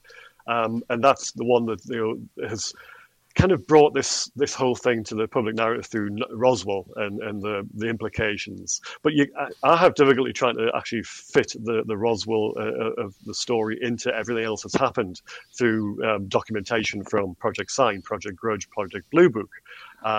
So I'm a bit of a loss to explain how it all sort of like fits together. However, yeah, if they do have stuff, then we need to know. But are we going to know? Because that's going to be something that is going to be heavily classified, and you're never going to get it in a public, kind of release like this. That's going to be something that's going to be, kind of have to be forced out of them somehow by something landing on the White House lawn or something like that. It's going to have to tip that hand. So unless anything comes along to change that, we're never going to get those details. They're going to be so heavily compartmentalized that they'll never see the light of day. Tim, let's get your thoughts. I mean, having McCormick sit there and state that there could be retrievals out there somewhere, whether it's Area 51, whether it's Dulce or Wright-Patterson or wherever they could be hiding this, I mean, is this going to become part of a future conversation in your eyes? Well, absolutely, and I think it has to. At this point, there are so many of these big questions just lingering out there. At some point, they're going to they have to answer for them. And so I do like a lot of the wordage that we are seeing that's coming through in this report in kind of support of looking for these things. And I know we're even looking into having a church committee look into some history and dig out some of the problems that we may have had in the past covering things up. And so do I think that we're going to get more on it? Yes, because their feet are being held to the fire. And really, we know from history, that's the only way that we're going to get the honest truth on anything from this. All right. Well, one of the things that I'm wondering about is, did we gain anything that we didn't know in this report, Dan? I mean, the retrieval thing to me, there's always been rumor. This gives it a little bit more credence for me. The act or the fact that they mentioned that reports are starting to go up. They're not trending down. They're not staying stagnant. Reports are going up. I mean, I look at those as positives in moving the confirmation ball forward because I still don't believe we're in a disclosure movement. I do believe we are in confirmation. But are we moving the ball forward here? Are we getting into those more risque topics? With this report, I don't think so. I'm not going to call this report a nothing burger. I would refer to it as a copy and paste burger because it seems like 75% of the contents of this report were copied directly out of the NDAA or copied out of previously published documents. I feel like most of UFO Twitter would have been able to write the majority of this document word for word just by copying and pasting sections of other documents. So there's not a lot of new in here, in my opinion. And one of the things that I found funny is the stress that they put on teaching us mathematics, the simple addition, and going over the numbers of the reports multiple times and explaining them. It was like they were trying to get to a certain number of words per page, so they were drawing it out as long as they could. It just was comical almost that they kept, and they revisited it multiple times, which I found funny. But something else that I think is that they're hiding from this in this report is they do talk about a lack of any evidence of health-related effects associated with the UAP phenomena. Well, I think that's accurate as far as 2004 on. once we go back in time, because the NDAA of 2023 is going to make us go back to 1945, they're going to have to talk about John Burroughs and his lawsuit against the government, where he got compensated for injuries that he received from being exposed to the Rendlesham UFO back in 1979 or 1980 on Christmas Day. So there's some things that are in this report that are not going to be able to be said once they go back and do a thorough review of the history of this phenomenon within their own records, or else we're going to be able to turn around and say, no, you are lying to us. Here's where you said this was a health-related effect from a UAP on one of your service members. So now you're going to have to bring that discussion back up and share more information with us, hopefully. I think they'll be it'll be difficult for people to prove a link. However, I mean, it'll be circumstantial. If you go back to the Cash Landrum incident from, was it 1980, right. The US Air Force basically denied any involvement in that because they said that whatever that craft wasn't theirs. That's the upshot of it anyway. They denied knowledge of it. So trying to prove a link is difficult. Yes, there'll be information that comes out possibly about potential, kind of, as far as we're concerned, links. But trying to prove it is a different thing entirely. So it'll be one of those unanswered questions, won't it? And they can probably quite easily say, look, there's no proven link, but potential links, that's something different. There was a proven enough link to award him compensation for his injuries. So it was presented in a court of law. So there's something there. That was a battle. Yeah, that was 1980, and Cash Landrum was 1980 as well. And if I'm remembering Cash Landrum correctly, the ladies got treatment for X amount of time, and then they were denied treatment shortly following. So, based on they couldn't prove that it was government related and, that sort of thing. So there's always that back and forth. I think one of the things that's questioned with Rendlesham as well is that with so many people involved, why didn't other people have adverse health effects? Halt didn't report any. Peniston hasn't reported any of the others that were along, with going into the forest. They didn't report anything. So I could be wrong, but I thought he actually touched it. I could be off, but I thought that was my understanding. Is that Burroughs was the closest to it, right? I think the discrepancy is one thing that Grant and I talked to John Burroughs about, and I've spoken with Jim Peniston several times. Burroughs didn't touch the craft, but he was around it more than Jim. He had 2 sightings. He saw it and went back. They got their team and they went back out. And then another source of controversy is Burroughs had a weapon on him and possibly drew his weapon and aimed it at the craft. So was that intent, taken as a threat from Burroughs and not Peniston? Because Peniston whipped out a notebook and started taking notes, walking around the craft, assessing the situation. Doesn't really seem, malicious, but I don't know. It's up for debate. The least unintimidating gesture that you can make is whipping out a notebook and taking notes.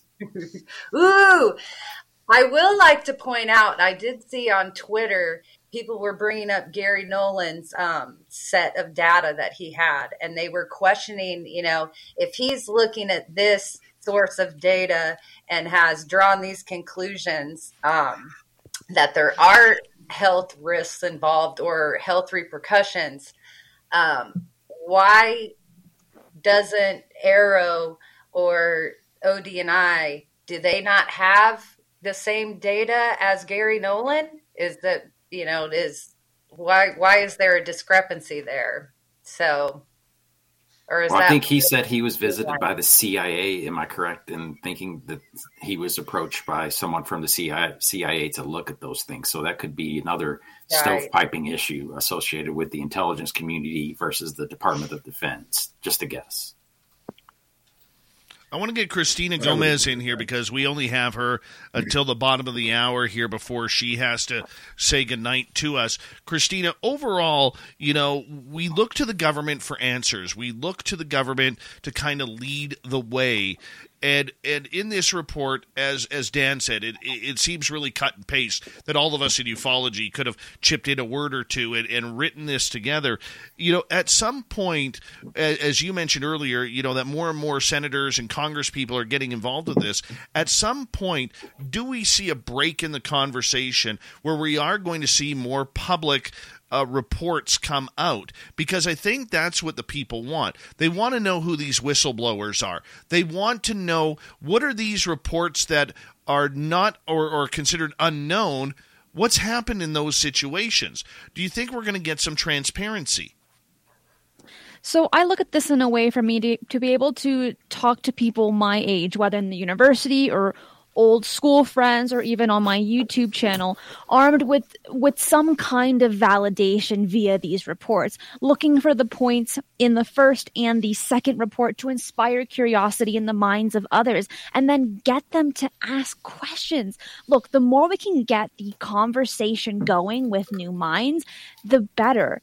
So with the public, they don't know anything if you really think about it. So all the gems that we have are very bright and shiny to them, especially these conversations that we have where we do a nice thorough rundown of these papers that are filled with jargon that people just don't understand unless you're a part of the community such as ourselves. So the more people that we get involved, the more young minds that we inspire, that is my purpose to having these conversations. And I think that overall, while once again, this report was disappointing to many, at least we got something that we were promised, and it's being taken seriously. And I agree with you on that, but at some point, we all have to stand up and say to our Congress people, it's different for me because I'm in Canada or Graham in the UK, but we're hoping that people start writing letters to their Congress people or their senators and say, look, as a taxpayer of this great country that we call the United States, I want to know, why is this being hidden from me? Why is everything behind a closed door? Whether it's my fellow U.S. citizens who are considered now whistleblowers of this subject, or whether it's reports that are discovered by our military that is taxpayer funded. I mean, at some point, that pressure has to start. Maybe it starts in the mainstream media. Maybe it doesn't. Walter, you were shaking your head there up and down with a big yes there. Well, when you're talking about the taxpayers, you're right. The taxpayers, need to. The more engagement here in the U.S. that our government, our Congress sees in the population, the more this is going to raise up on their radar. And I think it's very important. It has got to become we've got to aim for this, the whole UFO disclosure thing, to become among the top 5 of the issues in every election. Economy, defense, blah, blah, blah, so forth. UFO truth, what's going on out there. Really, if we can elevate it to that here in the United States, then I think we'll really begin to see some results like we want to. But until then, they're just going to what I like about what Christina said is she's right about the younger generation, because as us graybeards age out, if we're not bringing up the younger generations, it's a time game. They'll just let us age out, and then it'll pass. And if no one new is bringing the torch, they say, oh, gee, okay, we dodged that bullet. We don't have to worry about this anymore. But if generation after generation up and down the age spectrum, they know there's going to be, these generations just marching at them for it, then, we will get somebody, whoever they, whether it's the Air Force or whoever, somebody is going to have to answer to it if it becomes that much of a hot button politically. And we are aware that this conversation interests the general public. If we look at presidential candidates over the decades, a lot of them stated, if I'm president, I will disclose the UFO information that has been hidden from our government. We have seen it every 4 years by some other candidate. And it goes to show that there is some importance in these conversations. Now, a bill was just released, signed by President Biden, out of the $800 billion budget. A sliver of that, a sliver of our tax dollars, is going to the research of UAP and to protect whistleblowers during a UAP congressional hearing, which is fantastic news. Now, how much money is going to that? Probably a teeny weeny itsy bitsy amount. But the fact that was even written in the bill is incredibly significant. So we are making those strides. People are becoming more interested. People are pushing for that transparency. But for us in the community, it's not as fast as we want it. But if we look once again, 10, 20 years ago, we've come a really long way. What about you're talking about getting politicians engaged, but also to do that from the majority of the general public, you'll need the media to play a part as well. And I'm just wondering what kind of reaction they have in the States about the report, if any. The only headlines I've really seen overnight are that it's either around half or about half of sightings can be explained. I noticed in The Guardian in the UK this morning there was a story about talking about the focus maybe being on foreign adversary spying capabilities, which I'm not quite sure that's the top line of the actual document. So, how are they reporting it in the States on the big news channels?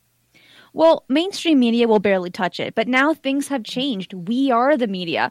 Social media has become more significant than your mainstream outlets. And I mean, especially for my age group, everything is online. And they're not looking for their information at your mainstream outlets. They're looking at it, unfortunately, sometimes from their peers or from these more influential characters.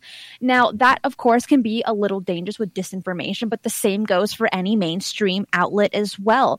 So when we educate our peers, our groups in our generation, it can help them flush through all of that information. But as for the mainstream media, they've barely touched it, and I don't expect them to do a deep dive onto it because it's not really an interesting report. It's not going to get so many hits, and that's what they're aiming for. They're aiming for the views to make them income, not the actual information that's provided. So I think the best thing to ever happen to the UFO topic is drones. It's annoying for us, but man, if we didn't have drones, we wouldn't have the emphasis put on this topic like we do now from Congress.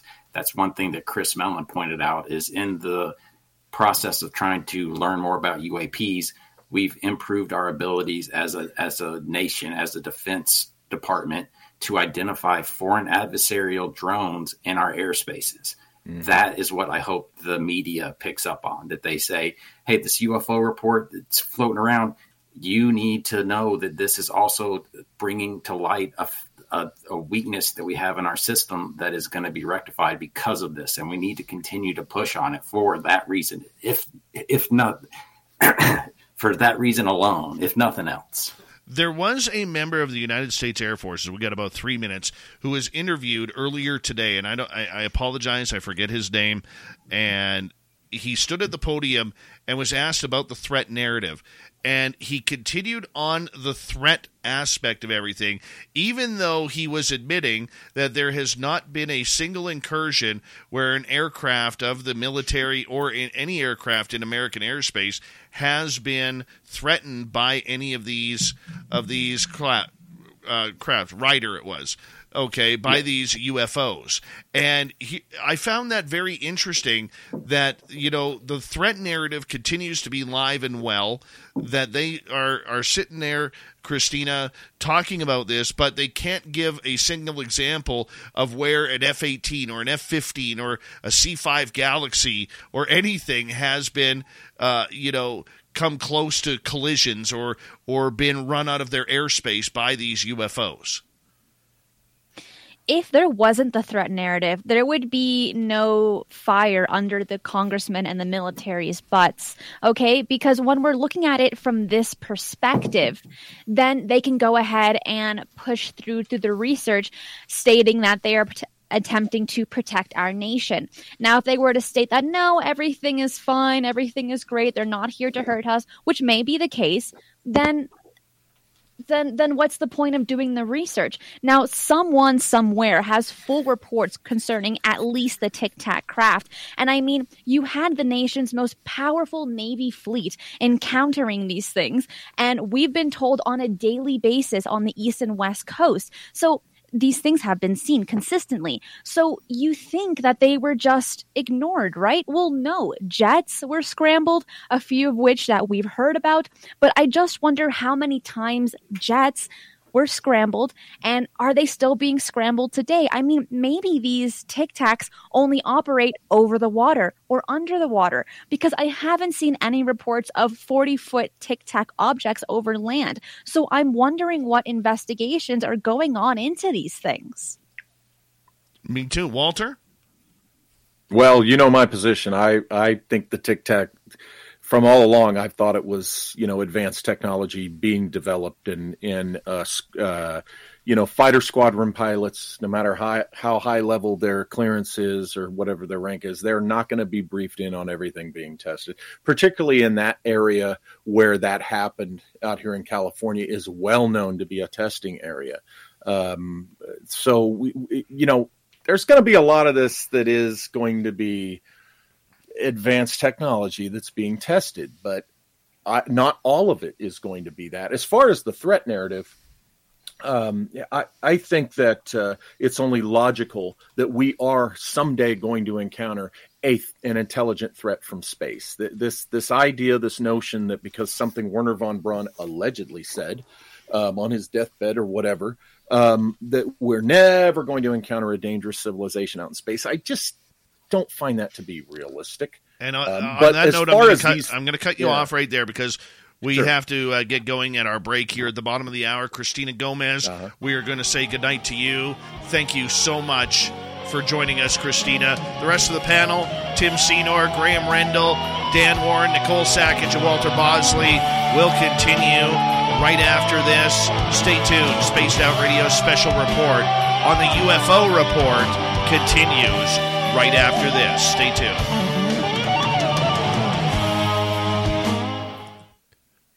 Christina, thank you for helping us make this a great show. Thank you so much. You have an awesome panel, and I'm so grateful to have been a part of it. But I'll let you guys go. Thank you so much. Take care, my friend. Have fun. Bye. Hey, Christine. Bye. Christine, can I say one thing to you real quick? Yes. I'm astonished by the amount of research you're able to do in a week. It blows me away that you're able to do so many deep dives and make videos about them and then edit the videos and do all that. I'm super impressed by your diligence. Thank you. I wear a lot of concealer because I just don't sleep. So thank you so much for that. I know the feeling. Mine's called a beard, though. See, I've attempted to grow one, but it's not really working out for me. So I have to hold on. I have a solution, Christina. I got 5 different beards here in the studio. I've had fans send me their beards just in case someone needs a beard. Okay, so you're more than welcome to have one. I can ship one to you right now. That is very kind, but I'll have to deny and refuse and reject that offer. But thank you so much. Just in case. That's the kind of guy Make hers top ramen, and then maybe she'll wear it. Well, don't pull my arm too hard. You might have to say yes to that one, but thank you guys so much. I'll catch you later. Good night, Christina. Bye. And we'll have Graham Rendell till the top of the hour, and then he'll have to disappear. And Dave, excuse me, I got word during the break that a cousin of mine and like half her family got killed in one of the tornadoes in Alabama. Oh, no. So I'm going to have to bug out because I got to talk to some family members. Yeah, you get going then, dude. They lived in a mobile home park, and it's like a big shocker. So thanks for having me on. Great to see all you guys. And I good thoughts and prayers to your family too, brother. Thank you. But you guys have a good night, and I look forward to doing this again. Walter, we'll talk soon. And sure. Prayers for your family, my friend. All right, we'll say goodnight to Walter Bosley. And, that's terrible. That's a horrible... Tornadoes are more threatening than UAP. Yeah. So we had a tornado come through our town about 3 years ago, and 19 people passed because of it. And I guess she was 7 or 8 at the time, 7 or 8-year-old daughter at the time, was staring at me dead in the eye while we were in our hallway of our ranch-style home saying, I don't want to die. So after that event, I ended up digging a hole in my crawl space, pouring concrete, rebar, blocking it up, and now I have a storm shelter in my crawl space that we can all run down to. It is such a good feeling to have that available to me, because my kids are they're traumatized from tornadoes now. Oh man, I couldn't. I've been in one tornado in my life, and that was in 1987 in Edmonton, Alberta. I was on a golf course. I was 13 years old on a golf course with my dad and my cousin. We literally watched the storm roll in while we were on the golf course. Scared the daylights out of me. I remember picking up hailstones the size of softballs. And, I mean, you get hit with one of those, you're dead. You're dead. Mm-hmm. Right? I mean, I couldn't imagine living in tornado land. I mean, it's bad enough here with forest fires, but I've learned to handle that. You know, I've learned to handle that with escape routes and bug-out rooms and everything. But tornadoes, oh, no. Yeah, here in Illinois, we have the storm shelters, too. And we have, our backup supplies in there.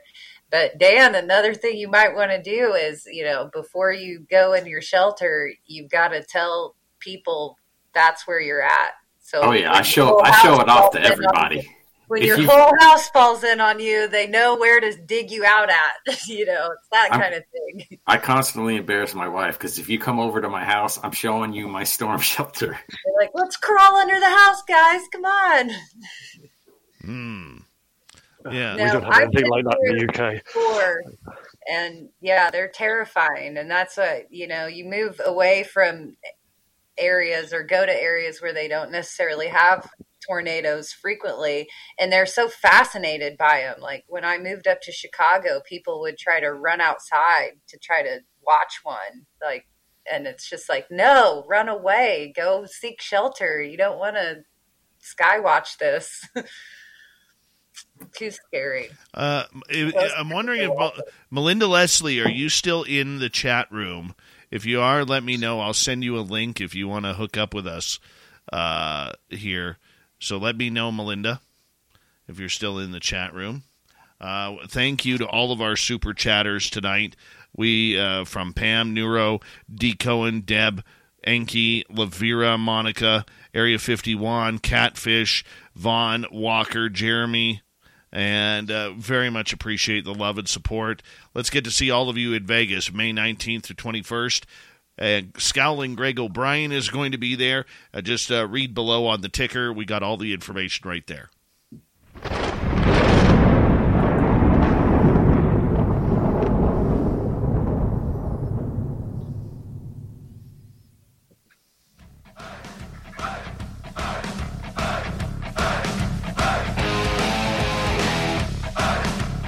Second half of Spaced Out Radio is now underway. My name is Dave Scott. Really do appreciate earning your listening ears. Want to remind you that if you've missed portions of this show or others, check out our free archives at youtube.com/Spaced Out Radio. Do old Davey the favor, hit that subscribe button. Our website is spacedoutradio.com. We have a plethora of features for you. Rock out to Bumblefoot, read the Newswire, check out our swag as well. Follow us on Twitter at Spaced Out Radio, Instagram at Spaced Out Radio Show, and on TikTok at Spaced Out Radio. Here we go. We have our panel, Tim Senor, Graham Rendell, Dan Warren, and Nicole Sackage, looking up what happened in the UFO report that has finally been dropped. You know, one of the things that came out a few months ago, and Tim Senor and I were talking about it, Nicole and I have talked privately about it as well, is all of a sudden we started hearing these stories, Dan, about Chinese drones. I mean, it took forever to get the drone word out of it in the Tic Tac era, all right? But now all of a sudden Chinese drones were back with a vengeance.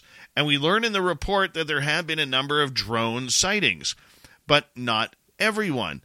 I mean, at some point, are we looking at these as excuses for what the unidentified flying objects may be? So I also think in the report they weren't able to definitely say that any of the drones that they reported were of Chinese origin. But I do think that we're going to get drones reported. That's just inevitable. We're going to get balloons and balloon-like entities or whatever. But back on the China thing, it's interesting that you say that, because the presentation that Kirkpatrick put on yesterday had a hyperlink. There's only one hyperlink in the entire presentation, and it took you to an article that was published, I think, in 1994, revised in 2010 or something along those lines. And it was basically 50 Chinese scientists are requesting support for investigating the UFO phenomenon. And this was under the subtitle of foreign involvement in investigating UFOs worldwide. So that to me really stood out as something of significance, that other countries are requesting support to investigate this. And the United States is aware of it. They also say in that statement that they want to know if other foreign countries are observing them and how they are responding to them. So it's interesting to me that they're opening the aperture to stop just looking at what their sensors could pick up. And they're starting to try to see what other countries are doing, what they're seeing, and how they're responding to it, which makes a lot of sense, because that's what you want to know, what other people know. That's the whole game we're playing here. Oh, very much. That is a part of the big game, Nicole. Let's bring you in here on this, because you know it is tough trying to figure out, when the story and the motif seems to change frequently as quickly as the name of the program. I mean, it changes, more frequently than some people change their underwear. I mean, you never know what you're going to get. But, I mean, Chinese drones again, and now we see the report. I've questioned, like I mentioned before, I'm in contact with my local Air Force base, and we always get the unauthorized civilian drones. And I've asked if they're made in China, like, are these purchased in China, shipped here, and then they're set up over the Midwest by unauthorized civilians? Or is this truly, do they think it is a threat launched from China, sent here? That doesn't make sense to me. And I think this is where maybe we fall short with the public a little bit, is that, and they have the Nimitz scenario in their mind and these Navy incursions, and they think it's all over the oceans and out at sea and just with our carriers and things like that.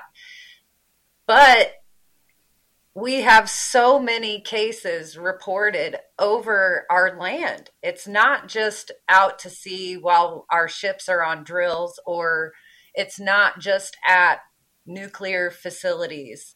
And that's where I think the wake-up call will be.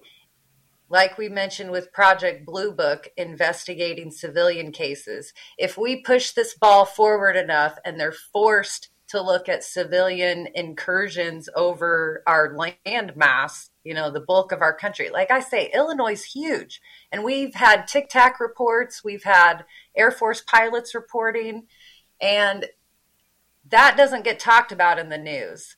And I really think that'll start a wildfire at some point in this, when people truly realize that this is happening over Middle America. And that's it's not just America, though, is it, Nicole? Because these sightings are happening worldwide. They're happening in South America. They're happening in Africa. They're happening in Europe. They're even happening over Russia. So does that mean the Chinese drones are operating over those areas as well? Because clearly that's crazy. In China, are they going, oh, it's got to be U.S. drones. It's U.S. drones over our airspace. The drone explanation only works for maybe the last few decades, where drones have become sufficiently sort of sophisticated that they can do certain maneuvers. I mean, if you go back further in history to the time of Blue Book and even beforehand, drones were effectively full-size aircraft.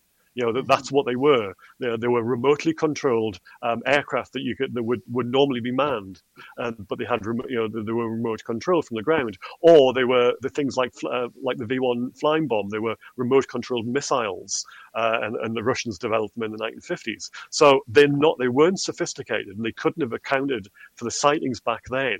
It's just recently that the capabilities have increased, that they can approach, but maybe not match, some of the reporting that goes on. I agree with that. And I just lost my train of thought with what else I was going to add to that. Well, so yeah. Let me chip in here for a second, because I'd like to get Tim Senor here in on the report. Tim, you know, one of the things that we've talked about is, where is the transparency? When can we start seeing, you know, some names? I want to know who these whistleblowers are.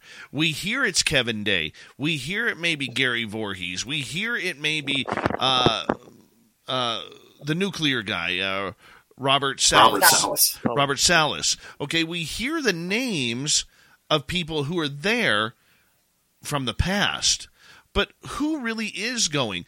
We don't know of the talks. We don't know when they've happened. We don't know when people have been summoned. We don't know if these people have been asked to sign another NDA regarding their whistleblowing. I mean, it just seems to be full of confusion on what is going on. It's one of the great mysteries that has been added to this puzzle. Yeah.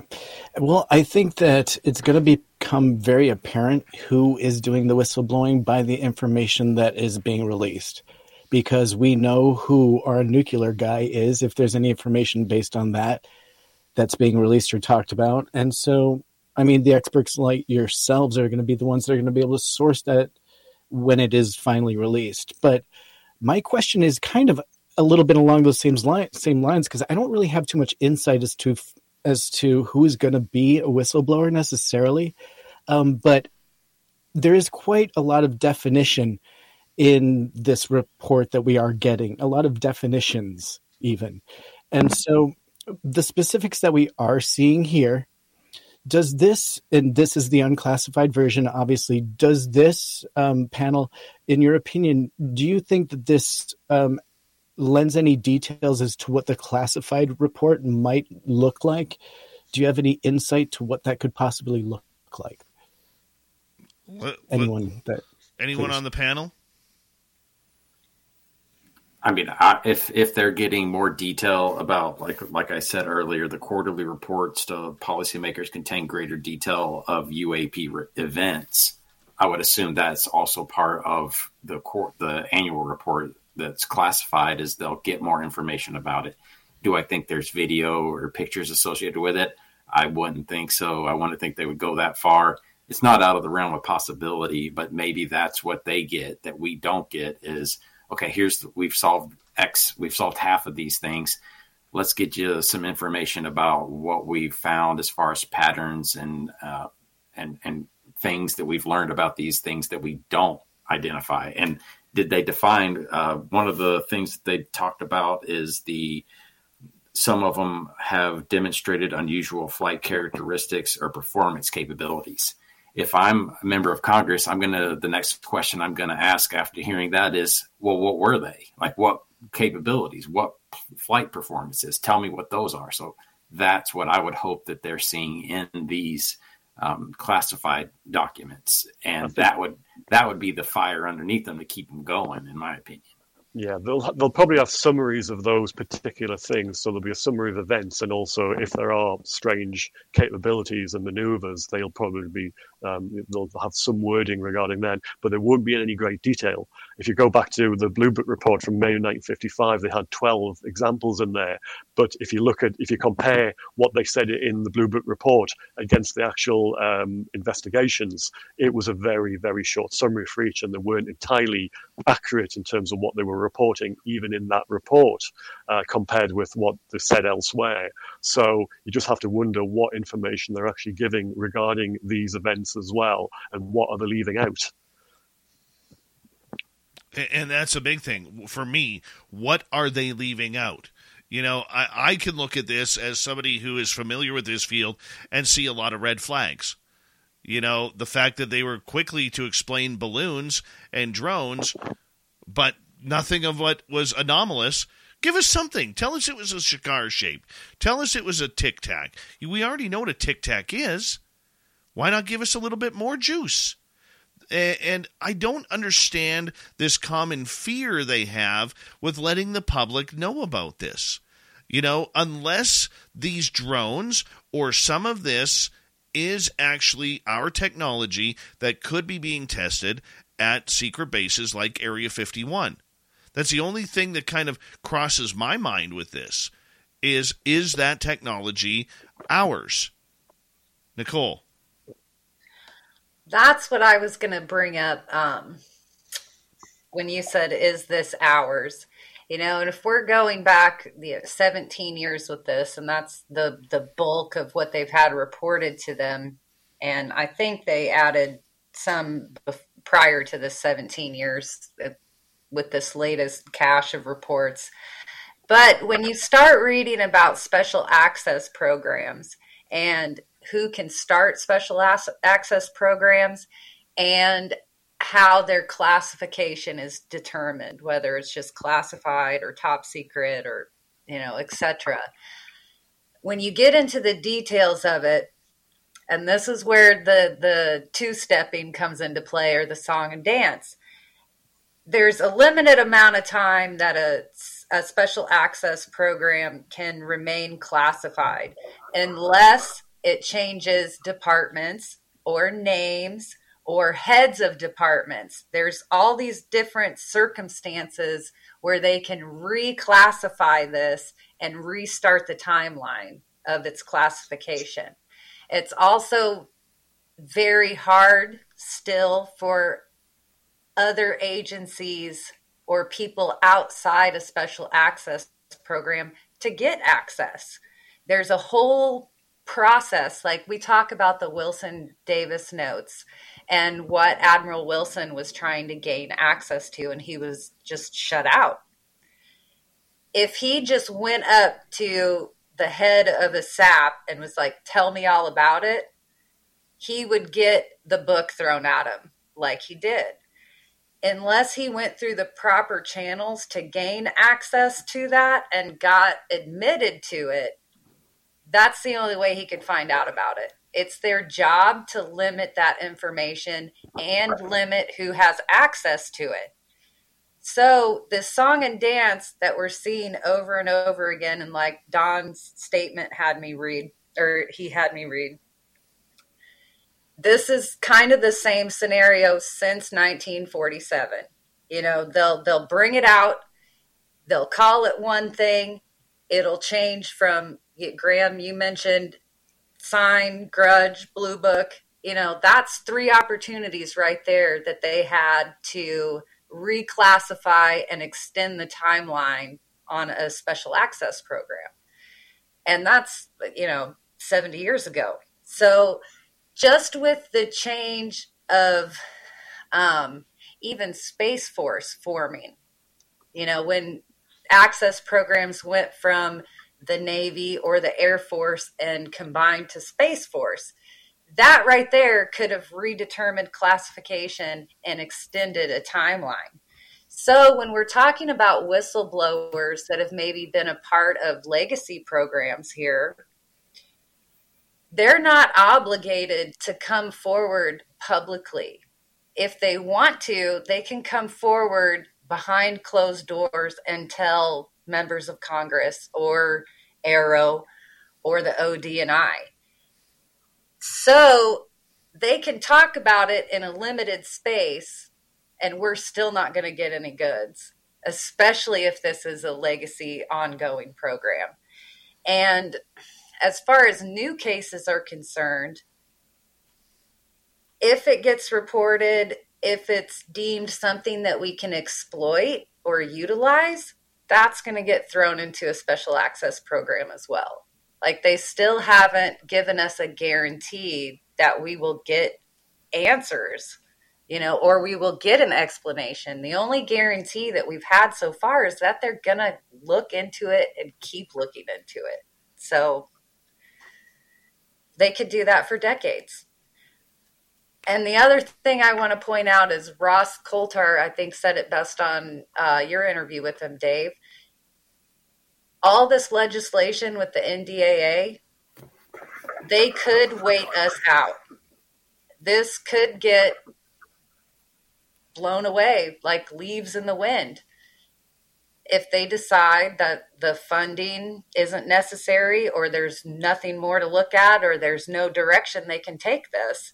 Or if something bigger arises and they want to pull the funding and give it to somebody else, they can do that. We are kind of working with a limited window here of how much we can push and how much we can squeeze. Because I really do think the DOD is giving us the waiting game. You know, they're giving us the smallest amount of crap that they can to satisfy the demands that have been made on them. And it's just half-assed. And I think, you know, the excuse with the report being late was the election cycle. What's the excuse going to be with the next report? Are we going to get it on time? Is it going to be, you know, from today's report to the next report? Or are we going back to October 31st? And then, you know, is it every 180 days that they have to give us a report? Like, I forget the timeline. But is that deadline going to keep getting pushed back, or is it going to get, you know, on time to us? And is it really going to advance, or are we going to keep getting this kind of watered down, diluted, should have double spaced to fill up more pages? So it's frustrating for sure. And I don't know, I kind of lose all hope when I take it back to 1947 and go, oh, we're at it again. It's like a 20 to 25 year cycle of they'll get us riled up, we'll get attention on this, and then it can still all go away. So I do think that they are playing the waiting game on us, and they are going to try to drag this out and make us lose interest in it. And I think that is one of the main reasons why, thanks to John Greenwald, we found out they are not going to be releasing any other videos of UAPs to the public anytime soon, because they know that's what the public wants. As soon as the public sees the smoking gun video, it's not going to go away. Like that's the dam breaking right there, is that smoking gun 23-minute long video that's going to come out one day. And then everyone in the world is going to turn around, look at the United States government and say, okay, tell us the truth now. You've been lying for this long. Now it's time to come clean. Let's move forward and get this figured out together as a civilization. So I think that's one of the things that we're seeing is the pushback. George Knapp talked about it in his recent interview on Theories of Everything with Kurt Jamungal. He's not as he's more pessimistic than Jeremy Corbell is. He thinks that there's going to be pushback. He thinks that if there's any way to keep this secret, they're going to find a way to do it. And they have the minds, they have the resources, they have the ability, they have the mechanisms to do so. And we're just a bunch of guys and girls on the internet plugging away. And that is our most useful tool, is just overwhelming them with sheer numbers of people interested in this topic that are willing to step forward and say, I'm not an avatar on Twitter. This is my actual face. I'm a human being. I'm interested in this subject, and I want you to know that, and I want you to share your information with humanity because it's for all of us. We got 3 minutes to go here. I want to turn the corner on this a little bit. Let me play devil's advocate. We know that UFO Twitter and other places, shows like this, even your own TikTok, Dan, are being infiltrated and watched by alphabet agencies. I've been told personally, and I think it's the coolest thing. Okay? Yeah, me too. All right? But what we are seeing on UFO Twitter, which I think, in my opinion, recently, outside of days like today, has really turned into a cesspool of anger and spite and smite. You know, I look at these government agencies probably looking at that and saying, we can't give these people anything. We can't give them any sort of juice here. I mean, look at the way they're attacking each other and ripping each other apart and doxing each other. These people are pit bulls. Any community on Twitter does the same thing. Go look at pro wrestling Twitter. Go look at politics Twitter. I mean, it's just human nature. We all fight. We all fuss with each other. You get the most angry at those that you love the most. So we're all a family. We do bicker and fight, but it's just normal human nature. It's unfortunate when it takes such an ugly turn, and I wish that people would live single modality lifestyles to where they treat people the same in person as they do online. It would solve a bunch of this squabbling and fighting and name calling and things that are going on. But it's just the way that humanity responds to each other. And it's so much easier to get hung up on the negative aspects and negative comments. That was the brutal thing about me starting my channel, was I got so many negative comments in the beginning. Well, I would get a few negative comments that I would focus on, and I would get some more positive comments, but I would get a few negatives that would just stick in my craw for forever.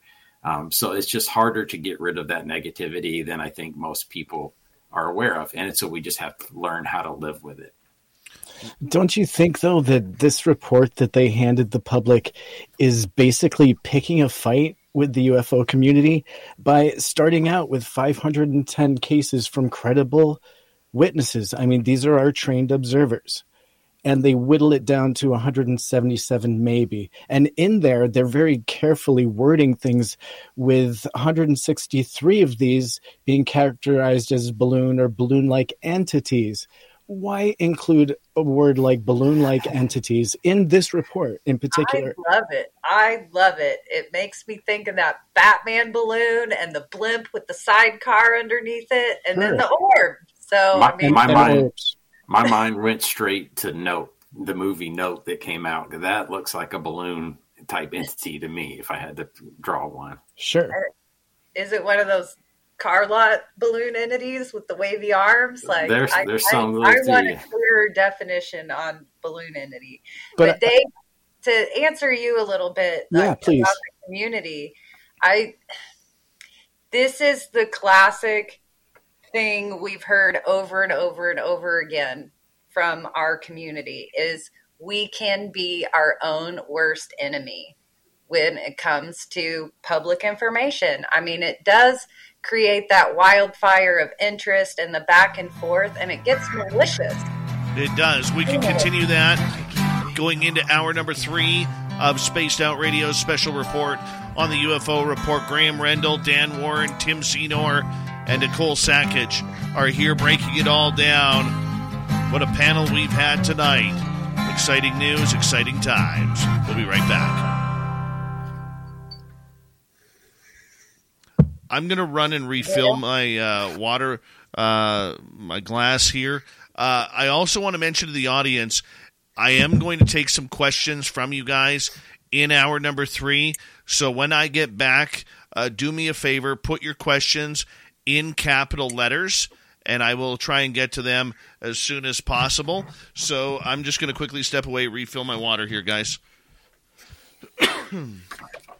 They don't have to infiltrate us anymore or run that disinformation campaign against a case or our community. We do it to ourselves, and we truly do. And I think you remember in the Storm Area 51 days leading up to that? I mean, so many people were like, no, don't do that. Don't do it. We're all going to look like crazies. Don't do it. And I was kind of in that club before. I was like, what? We're all supposed to go out in the middle of the desert? Like, this is just a bunch of problems, Like, from the onset of Storm Area 51, I was like, Storm Area 51 in Washington, D.C. Like, to me, this needs to be a true united movement like that. I'm not talking about nasty, storming the Capitol building escalation of events. But I do think along the lines of like the Million Man March, we truly need to present our community as a united front. We can disagree, but we still need to come together. Like, let's save the petty infighting for the panels or the Twitter space. Like, it can be go time. Graham, we'd fly you in. You could come. Thank you. That's great. Or we could just coordinate a multi-continent protest. That might perfect. stir up some action. And yeah. I wish we could find a way to not be our own worst enemy. Like, it's just sad sometimes. It is, and if you look at Facebook, we talked about social media earlier. Everybody has their own ideas, seemingly, about what's going on, and they won't have any other kind of explanation. There's all these fights and arguments and all the rest of it, and I keep clear of it now. I don't really use Facebook that much because it just seems to be it's not quite a cesspit, but it's certainly it's certainly a hotbed of sort of intrigue and infighting, and just it's best I'll just keep away from it, I'm afraid. I think over the last few years, my social media involvement in the UFO community has really just started to revolve around experiencer groups. Like if a group's focus is disclosure, it's like that's where the nails are coming out and cat fights happen. But I think social media, from the experiencer point of view, and just talking with so many people and people sharing what's happening with them, and taking it out of that government context or that military context, like that's where I find my happy spaces on social media.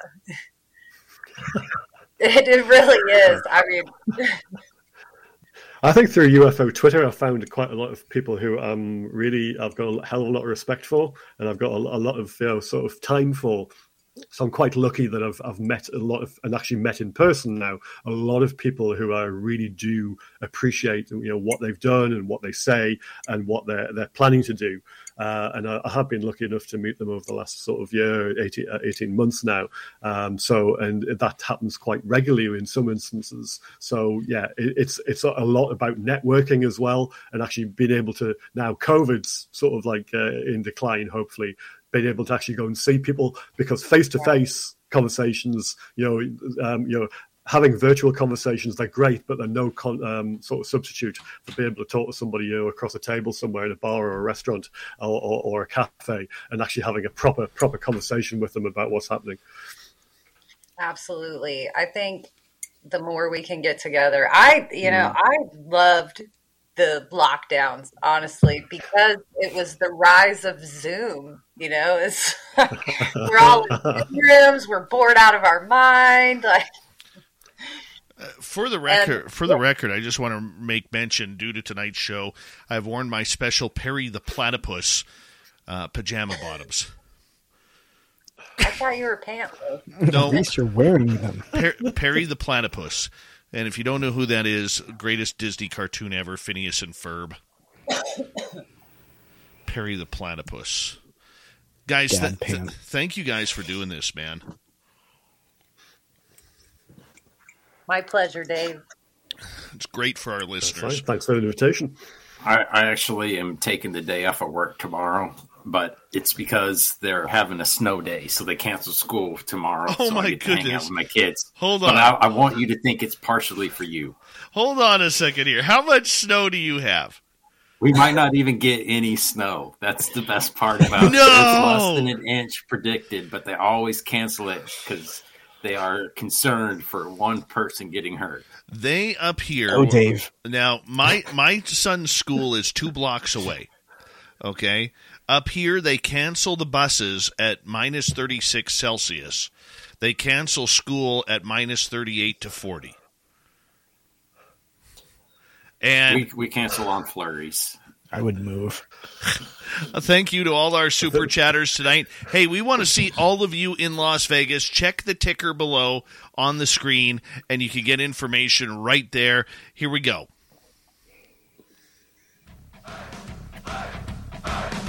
Would you like to connect with us? Head to spacedoutradio.com for all your latest show info. Now, back to Dave Scott and SOR. Third and final hour of Spaced Out Radio is now underway. My name is Dave Scott. Thank you so much for joining us tonight. We really do appreciate earning your listening ears wherever you are on this beautiful planet we call Earth. Hello to everyone listening in on our terrestrial affiliates around North America, digitally on Odyssey Radio, TalkStream Live, and KPNL. All of our archives are free. Join us at youtube.com/Spaced Out Radio. Do old Davey the favor. Hit that subscribe button. The Desert Clam has set the password for tonight in the SOR Space Travelers Club. What do you got for us, Clam? Dedans. Dedans is your password. Use it wisely, space travelers, as the clam sets the password each and every night right here on Spaced Out Radio. Our website is spacedoutradio.com. We have a plethora of features for you.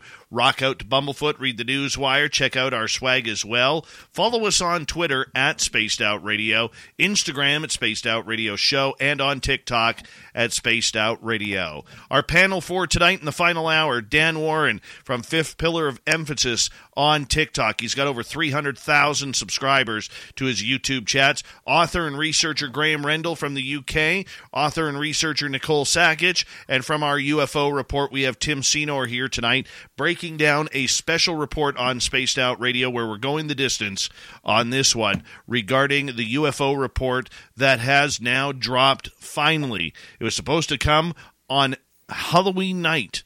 It didn't. It's finally here in 2023. Panel, welcome back. And we're going to get into some audience questions here momentarily. But for our Canadian listeners out there, I want you all to have a laugh tonight. Why? Because where Dan Warren lives, there is a chance that there might be snow, a slim, minute chance in the south that there might be snow, so they have canceled school for tomorrow. That sounds like jealousy. I don't know if you guys hear it in his voice, but I sure do. He's always like this. Oh, Danny. That's him bragging. This is him bragging. I am just... I mean... It wasn't like this when I was a kid. When I was a kid, they sent you to school, but now they just they canceled just at the thought of snow. You nailed it. Oh my goodness! I am just, I had to bring some humor to this, because heaven forbid that snowflake can hurt. You know what's funny though? I will say this: where I grew up near Vancouver, okay. They don't allow kids to bring toboggans to school because a child may get hurt if it snows.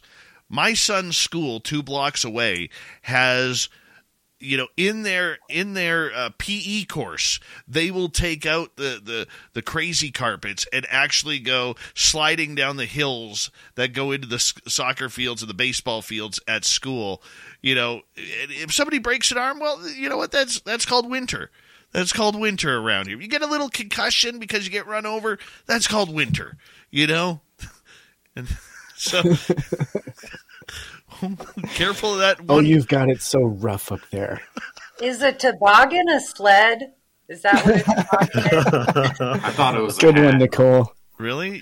You don't have to. I need clarification. Here in the Midwest, we call them sleds. I mean, I know you guys have beanies and you call them something else up there. Like call them toots.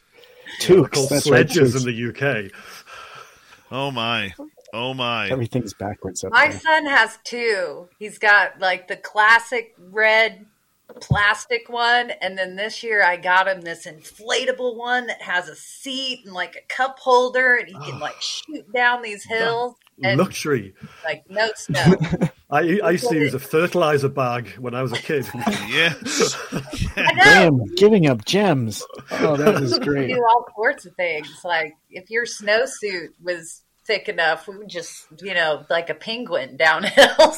There was nothing worse as a kid when you would do all your daytime tobogganing down the hills, okay, and your snowsuit would get absolutely soaking wet.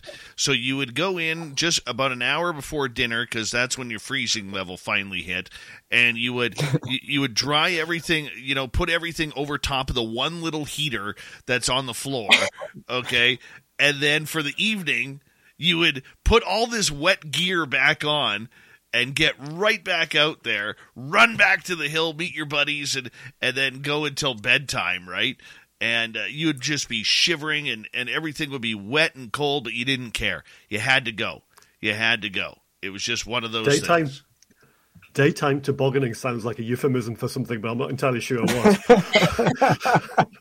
Oh, my goodness. I think we call that a nooner. You people are sick. People are sick. All right, let's get back to UFOs here for a minute, because we do have some audience questions and we do want to get them involved. Let's start off with Joe in California, who is asking, how many world leaders made a deal like Eisenhower with the aliens to allow them to kidnap people in exchange for technology? Now, I love this question because I think this is one of those questions that is stuffed deeply in the UFO Pandora's box, sitting about 84 floors below the Pentagon. You know, Nicole, I know you like your woo. I'll give you this one.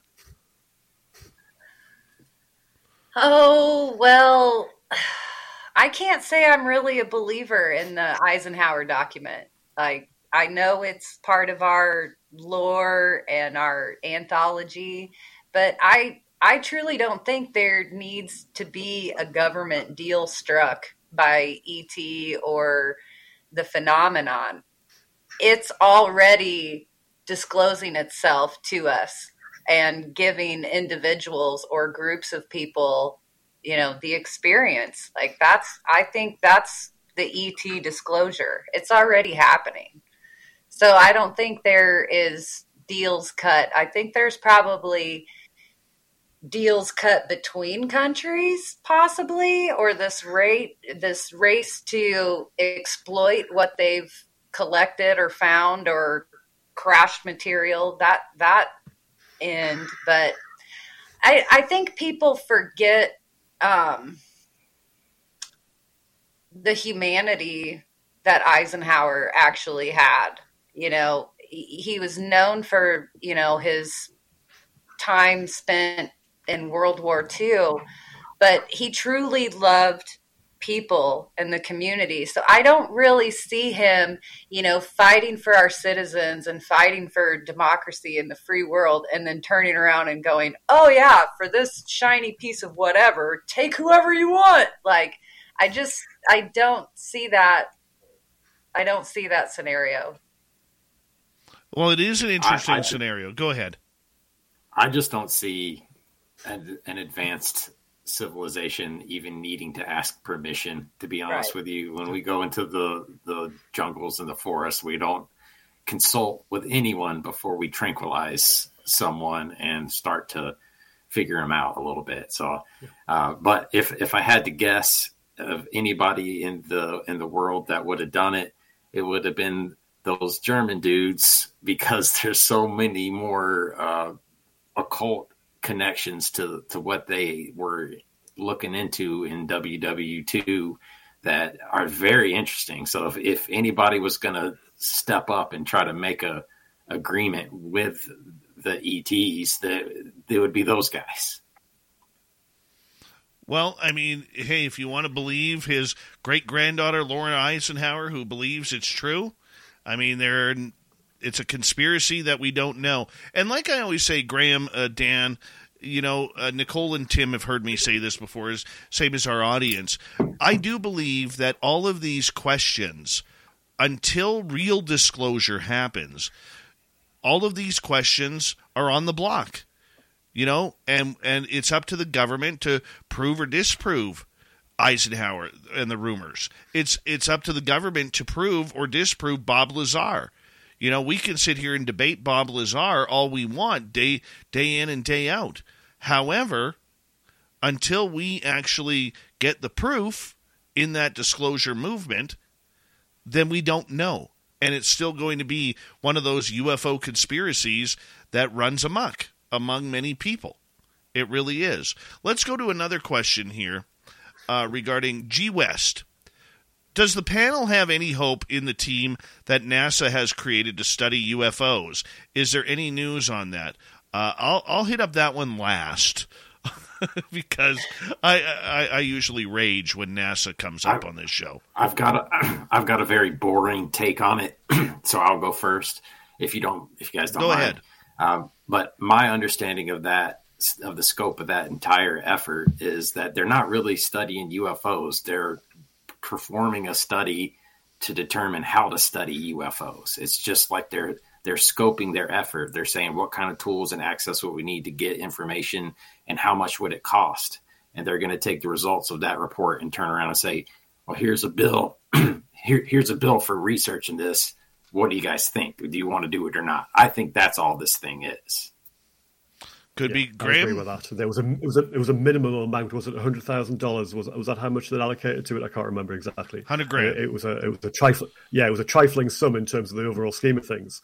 But that's money that they could spend on a probe to Saturn or to Neptune or something. And I'm sure there'll be a lot of people at the time when they come forward and say, "Oh yes, we've got this and we can do this for X amount of money." There'll be other voices raised saying, "Oh yes, but NASA's a scientific organization. We're looking for things in our neighborhood. We're not looking for aliens." So therefore they'll probably want to justify the money being spent on something else. So I can see it being sort of pushed into the long grass in the future when they do come up with something saying, yes, okay, there's a possibility we might be able to look at something, but it'll cost you. Tim. Yeah, buddy. Your thoughts on NASA? Well, I mean, you kind of know. We've talked about this quite a bit. I was really disappointed to see that really they are just looking into asking the question. They are not looking into any of their history. They're not going to be asking their astronauts anything about what they've seen. They're not going to be listening to a conversation with Elon Musk. They're not going to be doing anything like that. And so I expect nothing. Again, now they can surprise us. That would be fantastic. But again, I think they're just looking at how to potentially even take a look at this. They're in no way looking to come out with any of the information that they have historically. And, there would be a lot to answer for if they were going to start opening their informational vaults. Nicole? I'll piggyback on what Graham said a little bit. They have such a limited budget that they've decided to work with here.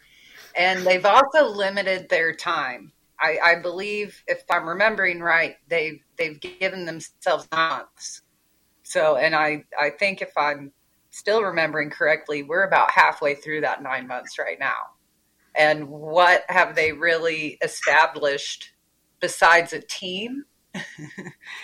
And the other thing, like Tim mentioned, they're not going back and looking at their history. I'll piggyback on that a little bit. The ISS,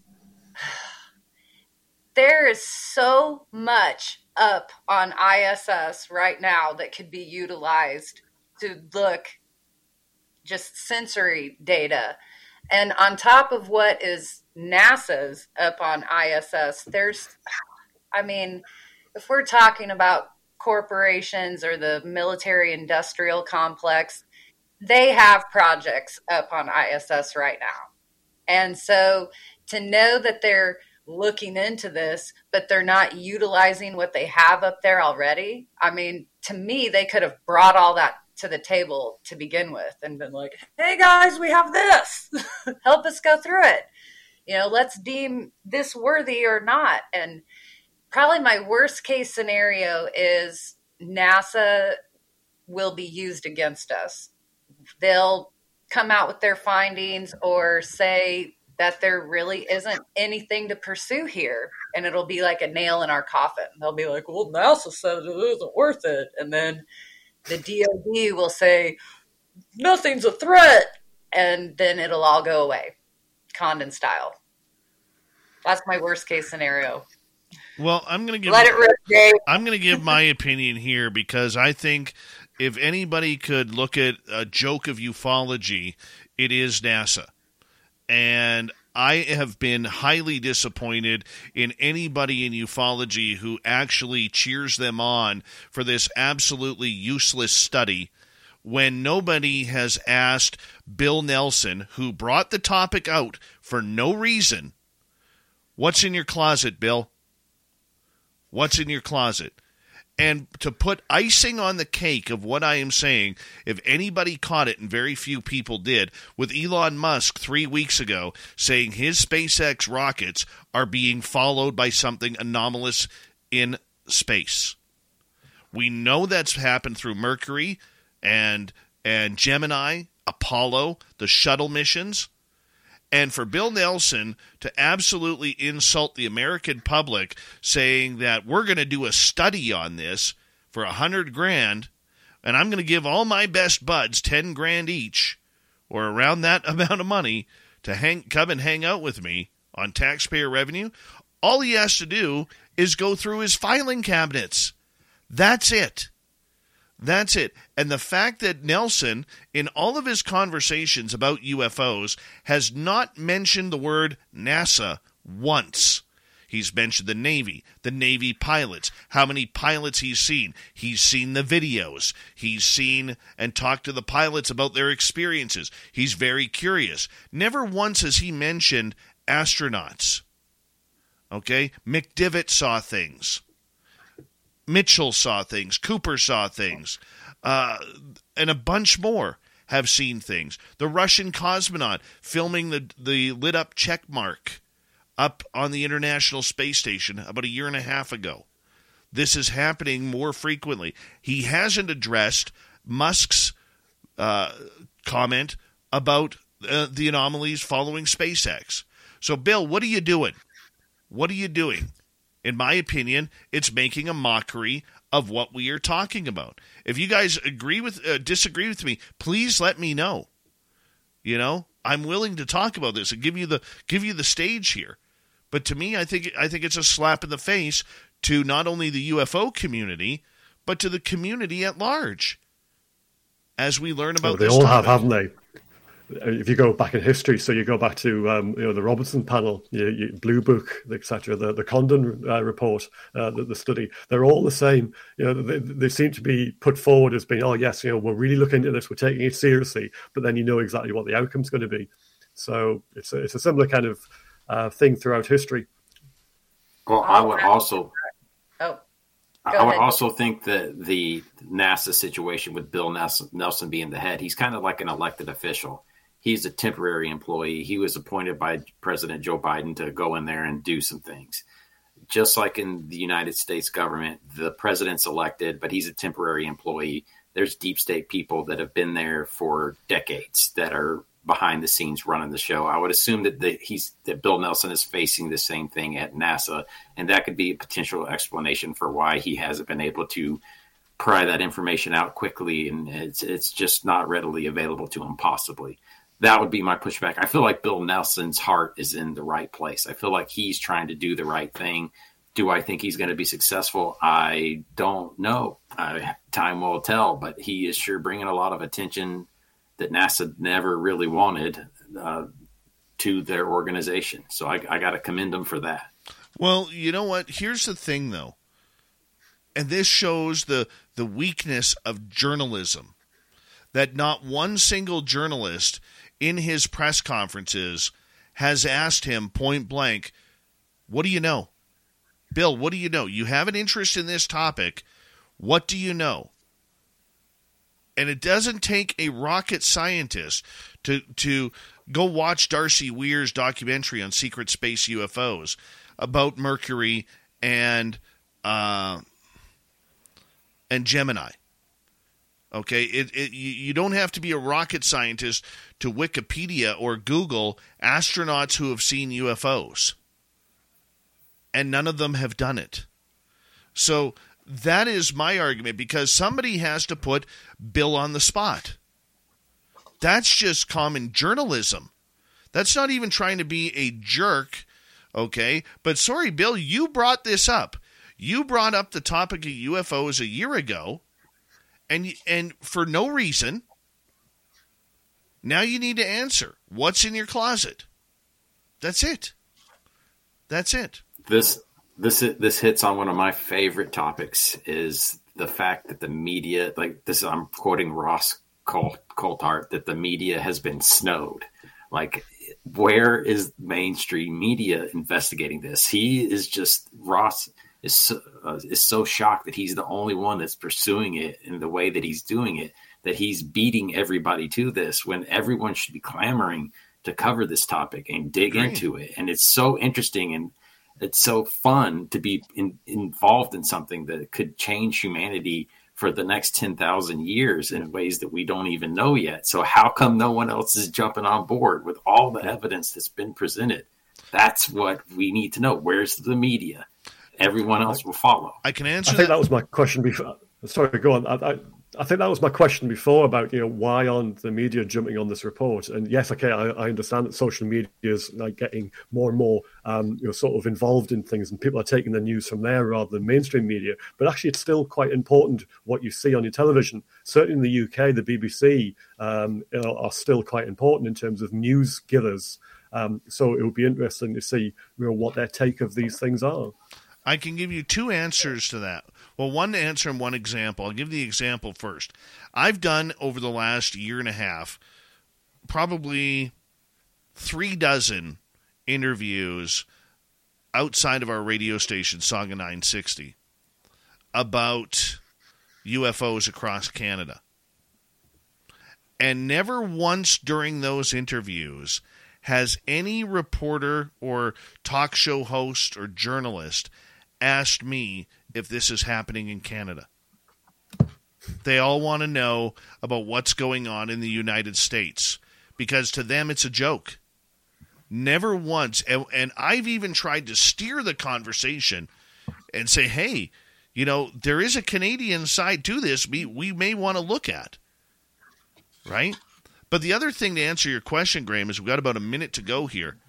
The media, if you've ever worked in the mainstream media, you know point blank that when a phone call about UFOs or Bigfoot or something strange comes in, you don't have time for it.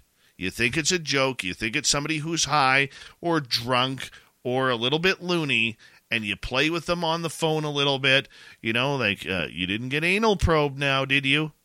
That's the way it's handled. Because most journalists, think they are too good for this subject. They think they're too smart for this subject, and they think more importantly, it's a waste of bylines, it's a waste of space. A key note on that is the New York Times, who sold the most papers since 9/11 on the December 2017 story, and they never followed up the story for 4 months. Who does that? And there is more to that, but we got to go to break. Final half hour of the special report on UFOs and the UFO Report. Dan Warren, Graham Rendell, Tim Senor, and Nicole Sakic are here tonight. We're going to take them right to the top of the hour. Spaced Out Radio's UFO Report continues right after this. Stay tuned. To follow up on what I'm saying, I actually gave a speech on this in Denver. And what really, when you as a journalist are covering things that you don't want to cover, you softball it. Like, for instance, the example I used, I hate, and Graham, don't take this the wrong way, but I loathe soccer. Can't stand it. And my sports director was a soccer nut. So he would have me go cover a Vancouver Whitecaps game. I'd bring my pillow to the press box, snore a little bit. No, truth.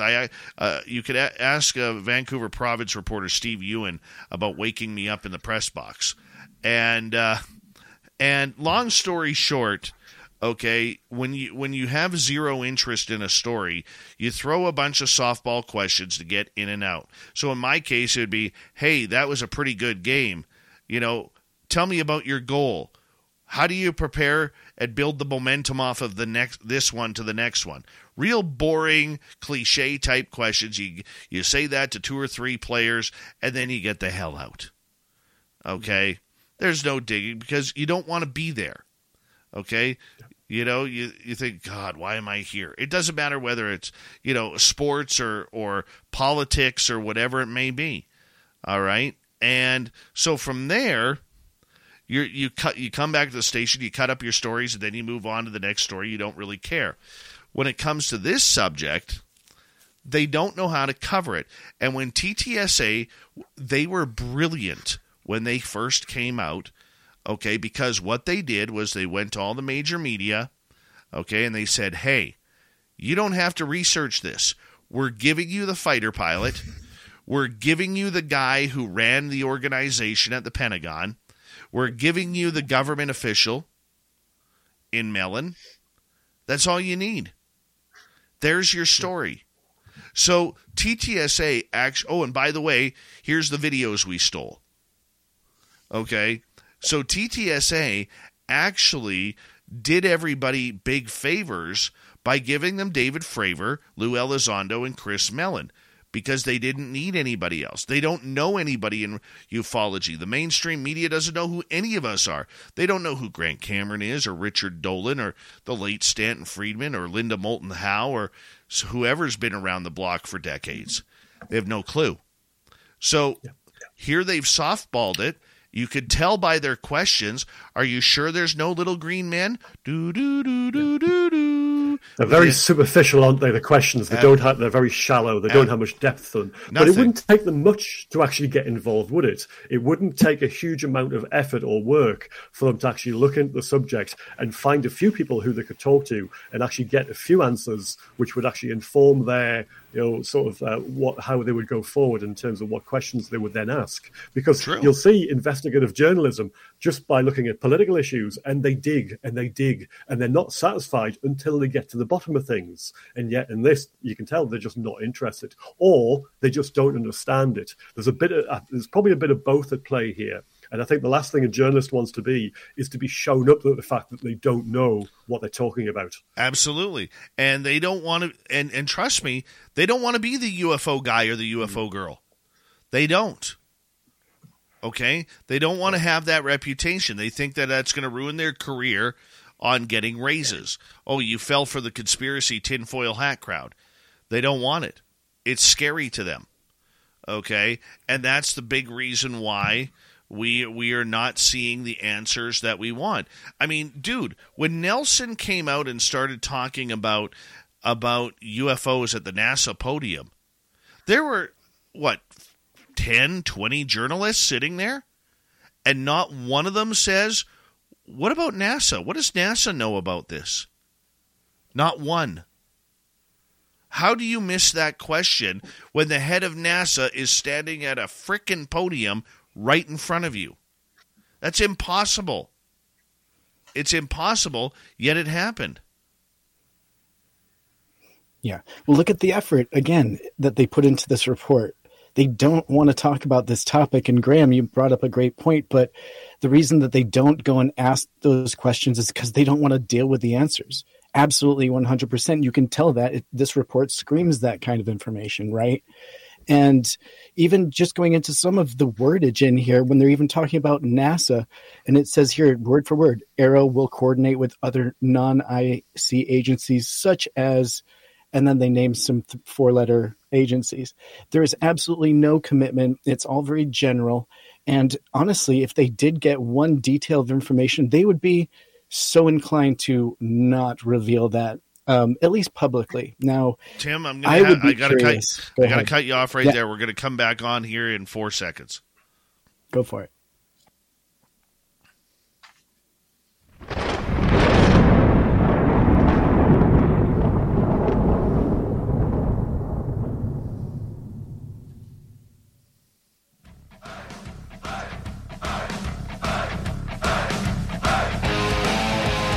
Rounded third, we're heading for home tonight on Spaced Out Radio. Thank you so much for joining us. My name is Dave Scott. Very much appreciate earning your listening ears. Want to remind you that if you missed most of this show or others, check out our free archives by going to youtube.com/Spaced Out Radio. Do old Davey the favor, hit that subscribe button. Our website is spacedoutradio.com. We have a plethora of features for you. Rock out to Bumblefoot, read the Newswire, check out our swag as well. Follow us on Twitter at Spaced Out Radio, Instagram at Spaced Out Radio Show, and on TikTok at Spaced Out Radio. We continue on with the final half hour of our special segment tonight. The UFO report was finally released after all of us waiting 3 months, and I don't think anybody could be more happier than our good friend Dan Warren over on TikTok at Fifth Pillar of Emphasis, who actually had to use up a number of pieces of chalk on his chalkboard, labeling the days and how many days went by without that report. You know, I got to tell you, Dan, for people who are not subscribed to your Fifth Pillar of Emphasis, they're missing out on the comedy that is there. They really are. You got something very special going there. This subject is missing a lot of fun. Like, this subject can be so enjoyable and you can get so much out of it, but people don't tend to do that naturally. So I'm just trying to enjoy myself, enjoy the journey that I'm on with everyone else on UFO Twitter, with everyone else on TikTok, with everybody on this panel as well. So it's a good spectator sport almost to be involved in, and why not have fun with it? So that's what I'm trying to do. All right, let's get back to the audience questions here. The slides that apparently reporter D. Dean Johnson saw, is anybody got them? Has anybody seen them? Are you going to review them? I've got them here. Yeah, it's from the he was Sean Kilpatrick was he was talking to the Transportation Research Board. So yeah, they're all available online, but yeah, they're pretty interesting. In some ways, they're actually more interesting than the report. Definitely. I'm going to try and bring them up here for our audience. So before we get to the report, I want to kind of put this in everybody's brain as giving them a little perspective on how to review what he's talking about. Sean Kirkpatrick is the director of the ARO program that we've been talking about, the All Domain Anomaly Resolution Office. And so in the presentation slides, in the meat of it, they don't bring it to the forefront. They have a new logo. They have a new symbol. And on that logo, around the perimeter of it, they have some Latin words on it. And I can't read Latin, so I'm not going to attempt it. But when you take those words and put it into the translator, it reads, "The universe is changing. Our life is what our thoughts make it." So that is what ARO is putting out on the logo on this presentation. So I don't know what that means in relation to what they've found or what they're thinking, but to me, it almost sounds like it's a hat tip to consciousness, a consciousness connection. I'm trying to find these slides online. You have to go to D. Dean Johnson's Twitter. You might have to download it. Actually, I texted it to you earlier today. I know. I will get it. I've just have a look at the private chat there, Dave. I've put a link in there for you. Oh, perfect. Thank you, because I want to be able to show our YouTube audience what these are all about here, so that way we can actually have a little bit of discussion on them here. All right. Oh, I did see those. I thought I was missing something. All right. Here we go. I just sent them to your Signal, too. Got them here. There we go. So we have these slides here. And, Graham, I'm going to just kind of bring you in here for a quick second. Let's go through these. What do these actually mean? So it's, as I say, it was a presentation to the Transportation Research Board, and it was basically just it's just a fairly basic kind of look at what RO is doing. So it's what they are, what they're hoping to achieve, how they're going to look at the reports, and how it actually applies. Well, in this case, how it applied to the Transportation Research Board. So they go through and they talk about, and as we mentioned before, it does mention spaceborne. That's what UAP are sources of anomalous spaceborne, airborne, seaborne, or transmedium observations that are not yet attributable to known actors or causes. So there's your definition. It talks about how it was set up in terms of it's a uniquely capable Defense Department organization that it pulls in operational, scientific, and intelligence capabilities to try and work out what UAP are. And it goes through all the various types. It goes through their mission statement. It has their vision, so what they're looking to achieve. It then mentions about where these things are supposedly sited. So it mentions about reporting over US territory and their operating areas. Talks about possible threats to the immediate safety of US citizens and government facilities. That's a priority for them. Also, there's operating areas sensitive, also strategic capability. So I think we're talking about nuclear assets there, not just nuclear weapons facilities, but probably nuclear power plants, that kind of thing. And then there's talking about foreign territory. So we're looking at overseas from the United States as well. And there is that link that Dan mentioned before to that talking about the Chinese wanting to get at the Chinese angle. And then there's just a breakdown of how Arrow basically is set out and how it integrates towards operations and research and analysis, and also communications with other bodies. So they're talking about working with stakeholders. So that's management speak for other agencies, effectively, that have an interest in this. But they also talk about in the actual report, it's not necessarily mentioned here. They talk about sharing information with foreign partners, and I'd love to know what is being shared. Is that more of a one-way street? Are the Americans getting information from abroad, but they're not necessarily sharing too much about what they know with the likes of the UK? It would be lovely to work that out.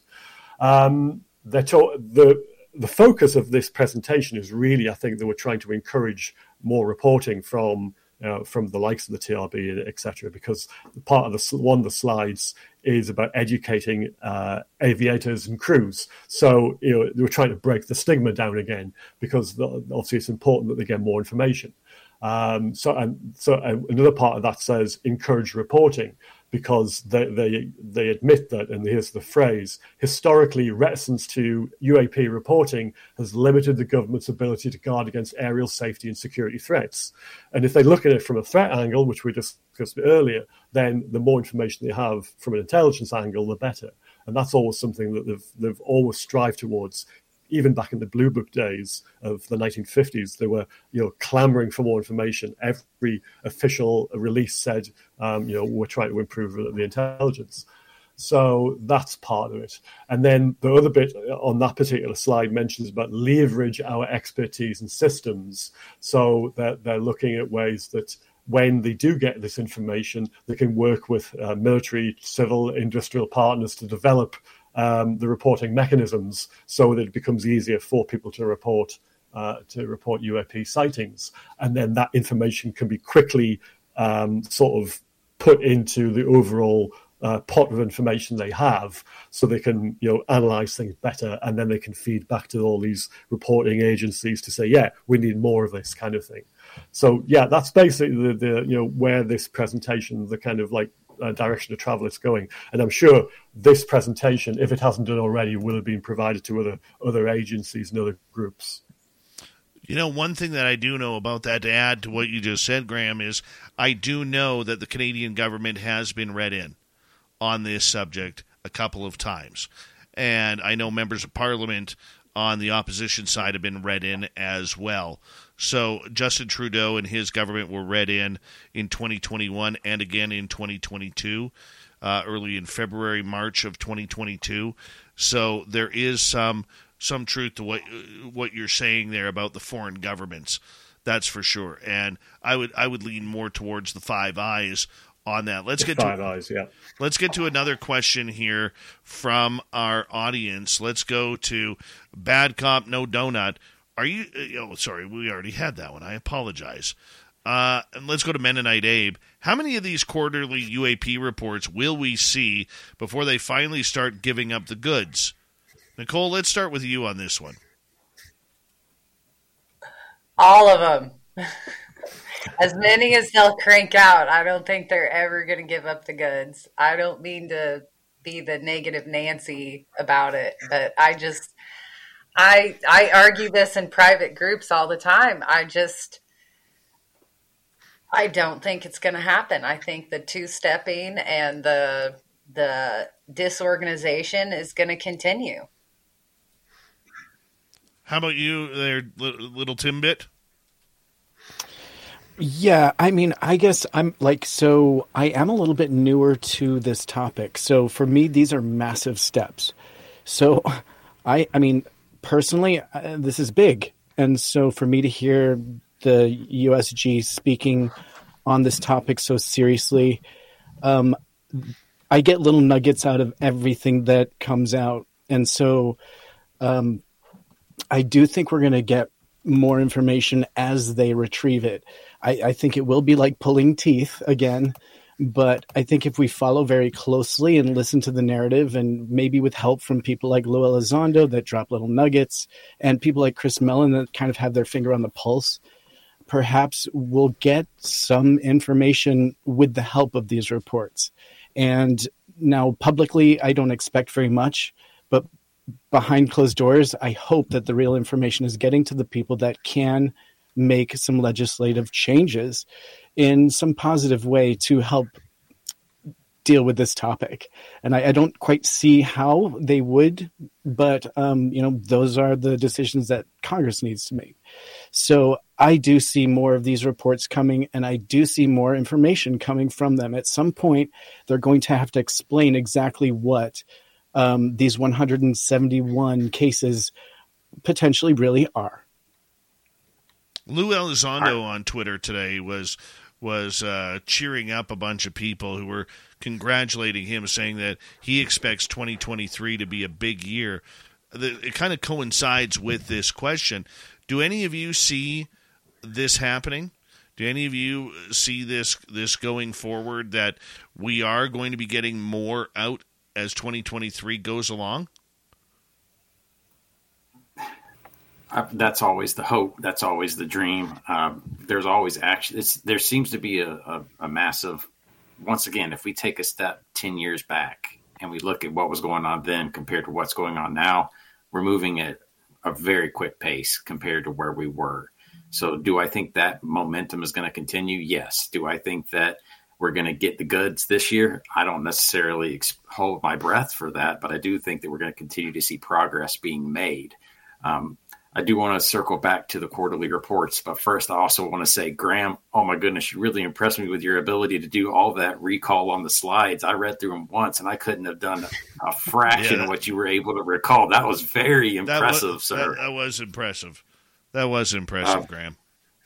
But on the quarterly reports, a technicality, we're not going to see any of the quarterly reports. Those are just for the members of Congress and the policymakers. We only see the public-facing annual reports. But what I'm hoping those will solicit is that more Lou Elizondos will get fed up with being, hey, they know the people that know something's going on are going to get fed up. And if these reports keep coming out as copy and paste burgers, then they're going to eventually say, well, I'm going to resign, and then I'm going to leave, and then I'm going to be an advocate on the outside to do what's right for the American people, just like Lou Elizondo has. So I'm hoping that's what is going to be the end result of these reports, is that it frees people up to speak more openly about it and to take action and help the American people and help the world and help humanity and see where this goes. Yeah, I agree. I think the information that we'll get this year, if we get anything, will come from people who the government can't necessarily control to any great degree. So that's where the progress will be made. In terms of what comes out of the official reports, we will still continue to get this every time one is released, and there'll be a big palaver about, that's a great word, about how long it takes for these reports to come out, and inevitably there'll be more delays.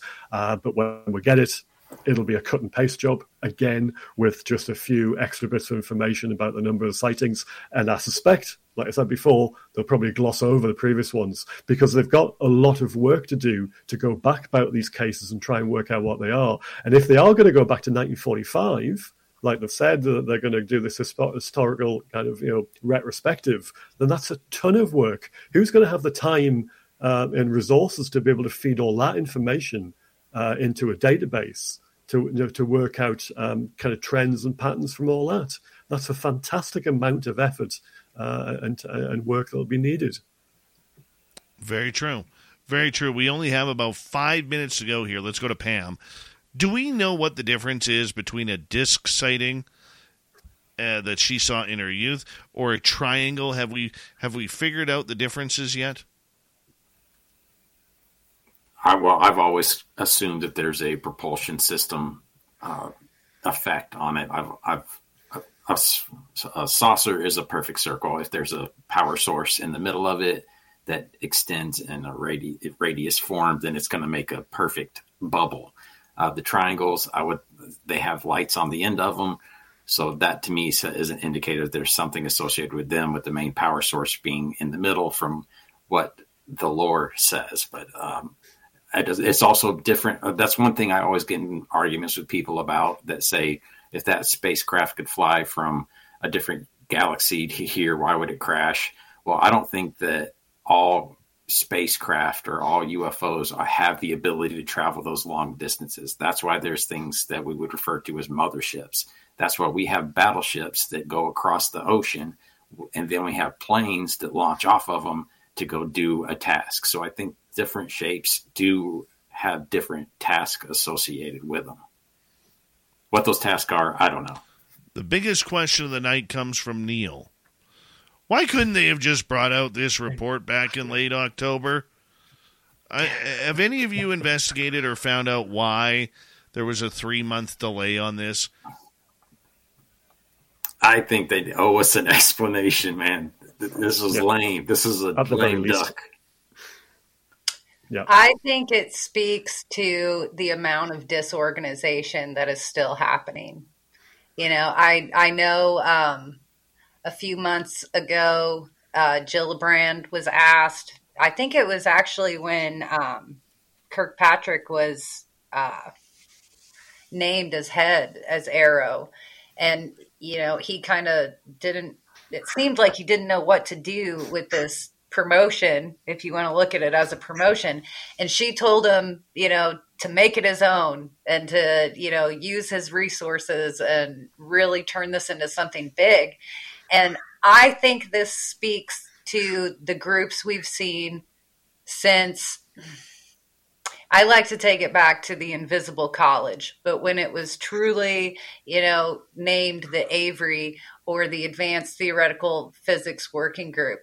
I think what we've seen with these groups in the past is that they have a want to look at this, or they're pressured or pushed, or they have a desire from the inside, but then there's lack of money, lack of organization. If they have a little bit of money and a little bit of idea of what they want to do, one person thinks it's their job or they should do this, or another person thinks they should do this. Almost like what we even saw with the Bigelow Skinwalker Ranch saga. So we get all these scientists out there, but they don't really have a true set of what they're going to do. And then something happens and they didn't have their equipment set up. I think there's a lot of factors at play here still. That's what I was touching on earlier, even with Blue Book. So we had 2, 4, 5 guys with Project Blue Book running all over the country investigating cases. And here we have Arrow and OD&I organizing themselves, and we keep getting told, oh, we're in the, you know, formation of this. It's going to take some time. Are they really putting the effort in to turn these into good programs, or are we going to see them stall out as their money runs out and they remain unorganized? Like, that's what I think. I think somebody was like, oh, you weren't doing the report? I thought you were making the report. Who's in charge of the report? Like, the report's due tomorrow. You know, that sort of thing. I think they're going to push it off and blow it off as much as possible, because maybe Sean Kirkpatrick is the head of this, but in my mind, he's not really steering the ship yet. You know, does he have a team in place? Have they named the team? Like, do they all have their job assignments? Do they know what they're going to do? And his leadership keeps getting changed around too. Now it's not going to be Moultrie and I forget who it was. It's going to be Hicks and Stacy Dixon, I believe. So that's a whole new dynamic that's just been thrown on. Who made the evaluations as to, they're possible balloon-like entities? Who made all these kind of evaluations? What are their expertise in being able to make such determinations? Well, we saw this with the Oak Shannon notes and the Jack Hope notes, piggybacking off of the Wilson Davis notes.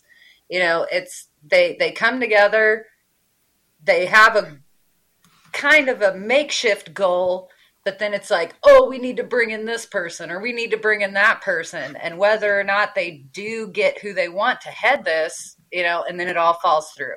So panel, that's where I think we're at. I want to say thank you, Nicole Sackage, Tim Senor, Graham Rendell, Dan Warren, and, of course, Walter Bosley, Christina Gomez, and Don Schmidt for coming in for a great special tonight on the UFO panel. And we're going to continue asking these questions. That's what we have to do. That is the job we volunteered for the public, to inform you on what's going on all mediums, whether it's terrestrial radio, alternative podcasts and YouTube channels, TikTok, social media, wherever it may be. So thank you to the panel tonight. We got Mr. Ron Bumblefoot Thal rocking in the background with the little brother is watching. Bumblefoot is the official music of Spaced Out Radio, rocking us in and out of every single show. Get your horns up for the guitar god himself.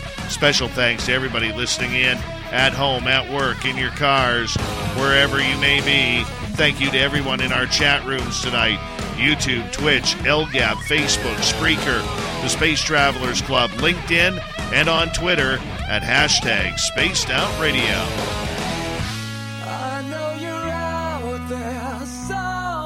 Remember, this show is copyrighted by Spaced Out Radio and SOR Media Ventures Limited.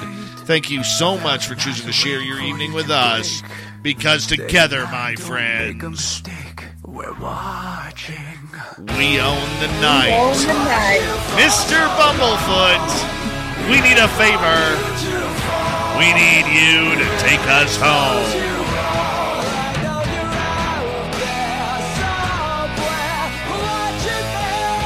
Yes, the Woo train has docked for the night. But soon, my friends, we shall ride again. Your seats are always available. Your tickets never expire. And if you want to bring a friend, we've got room for them too. Good night.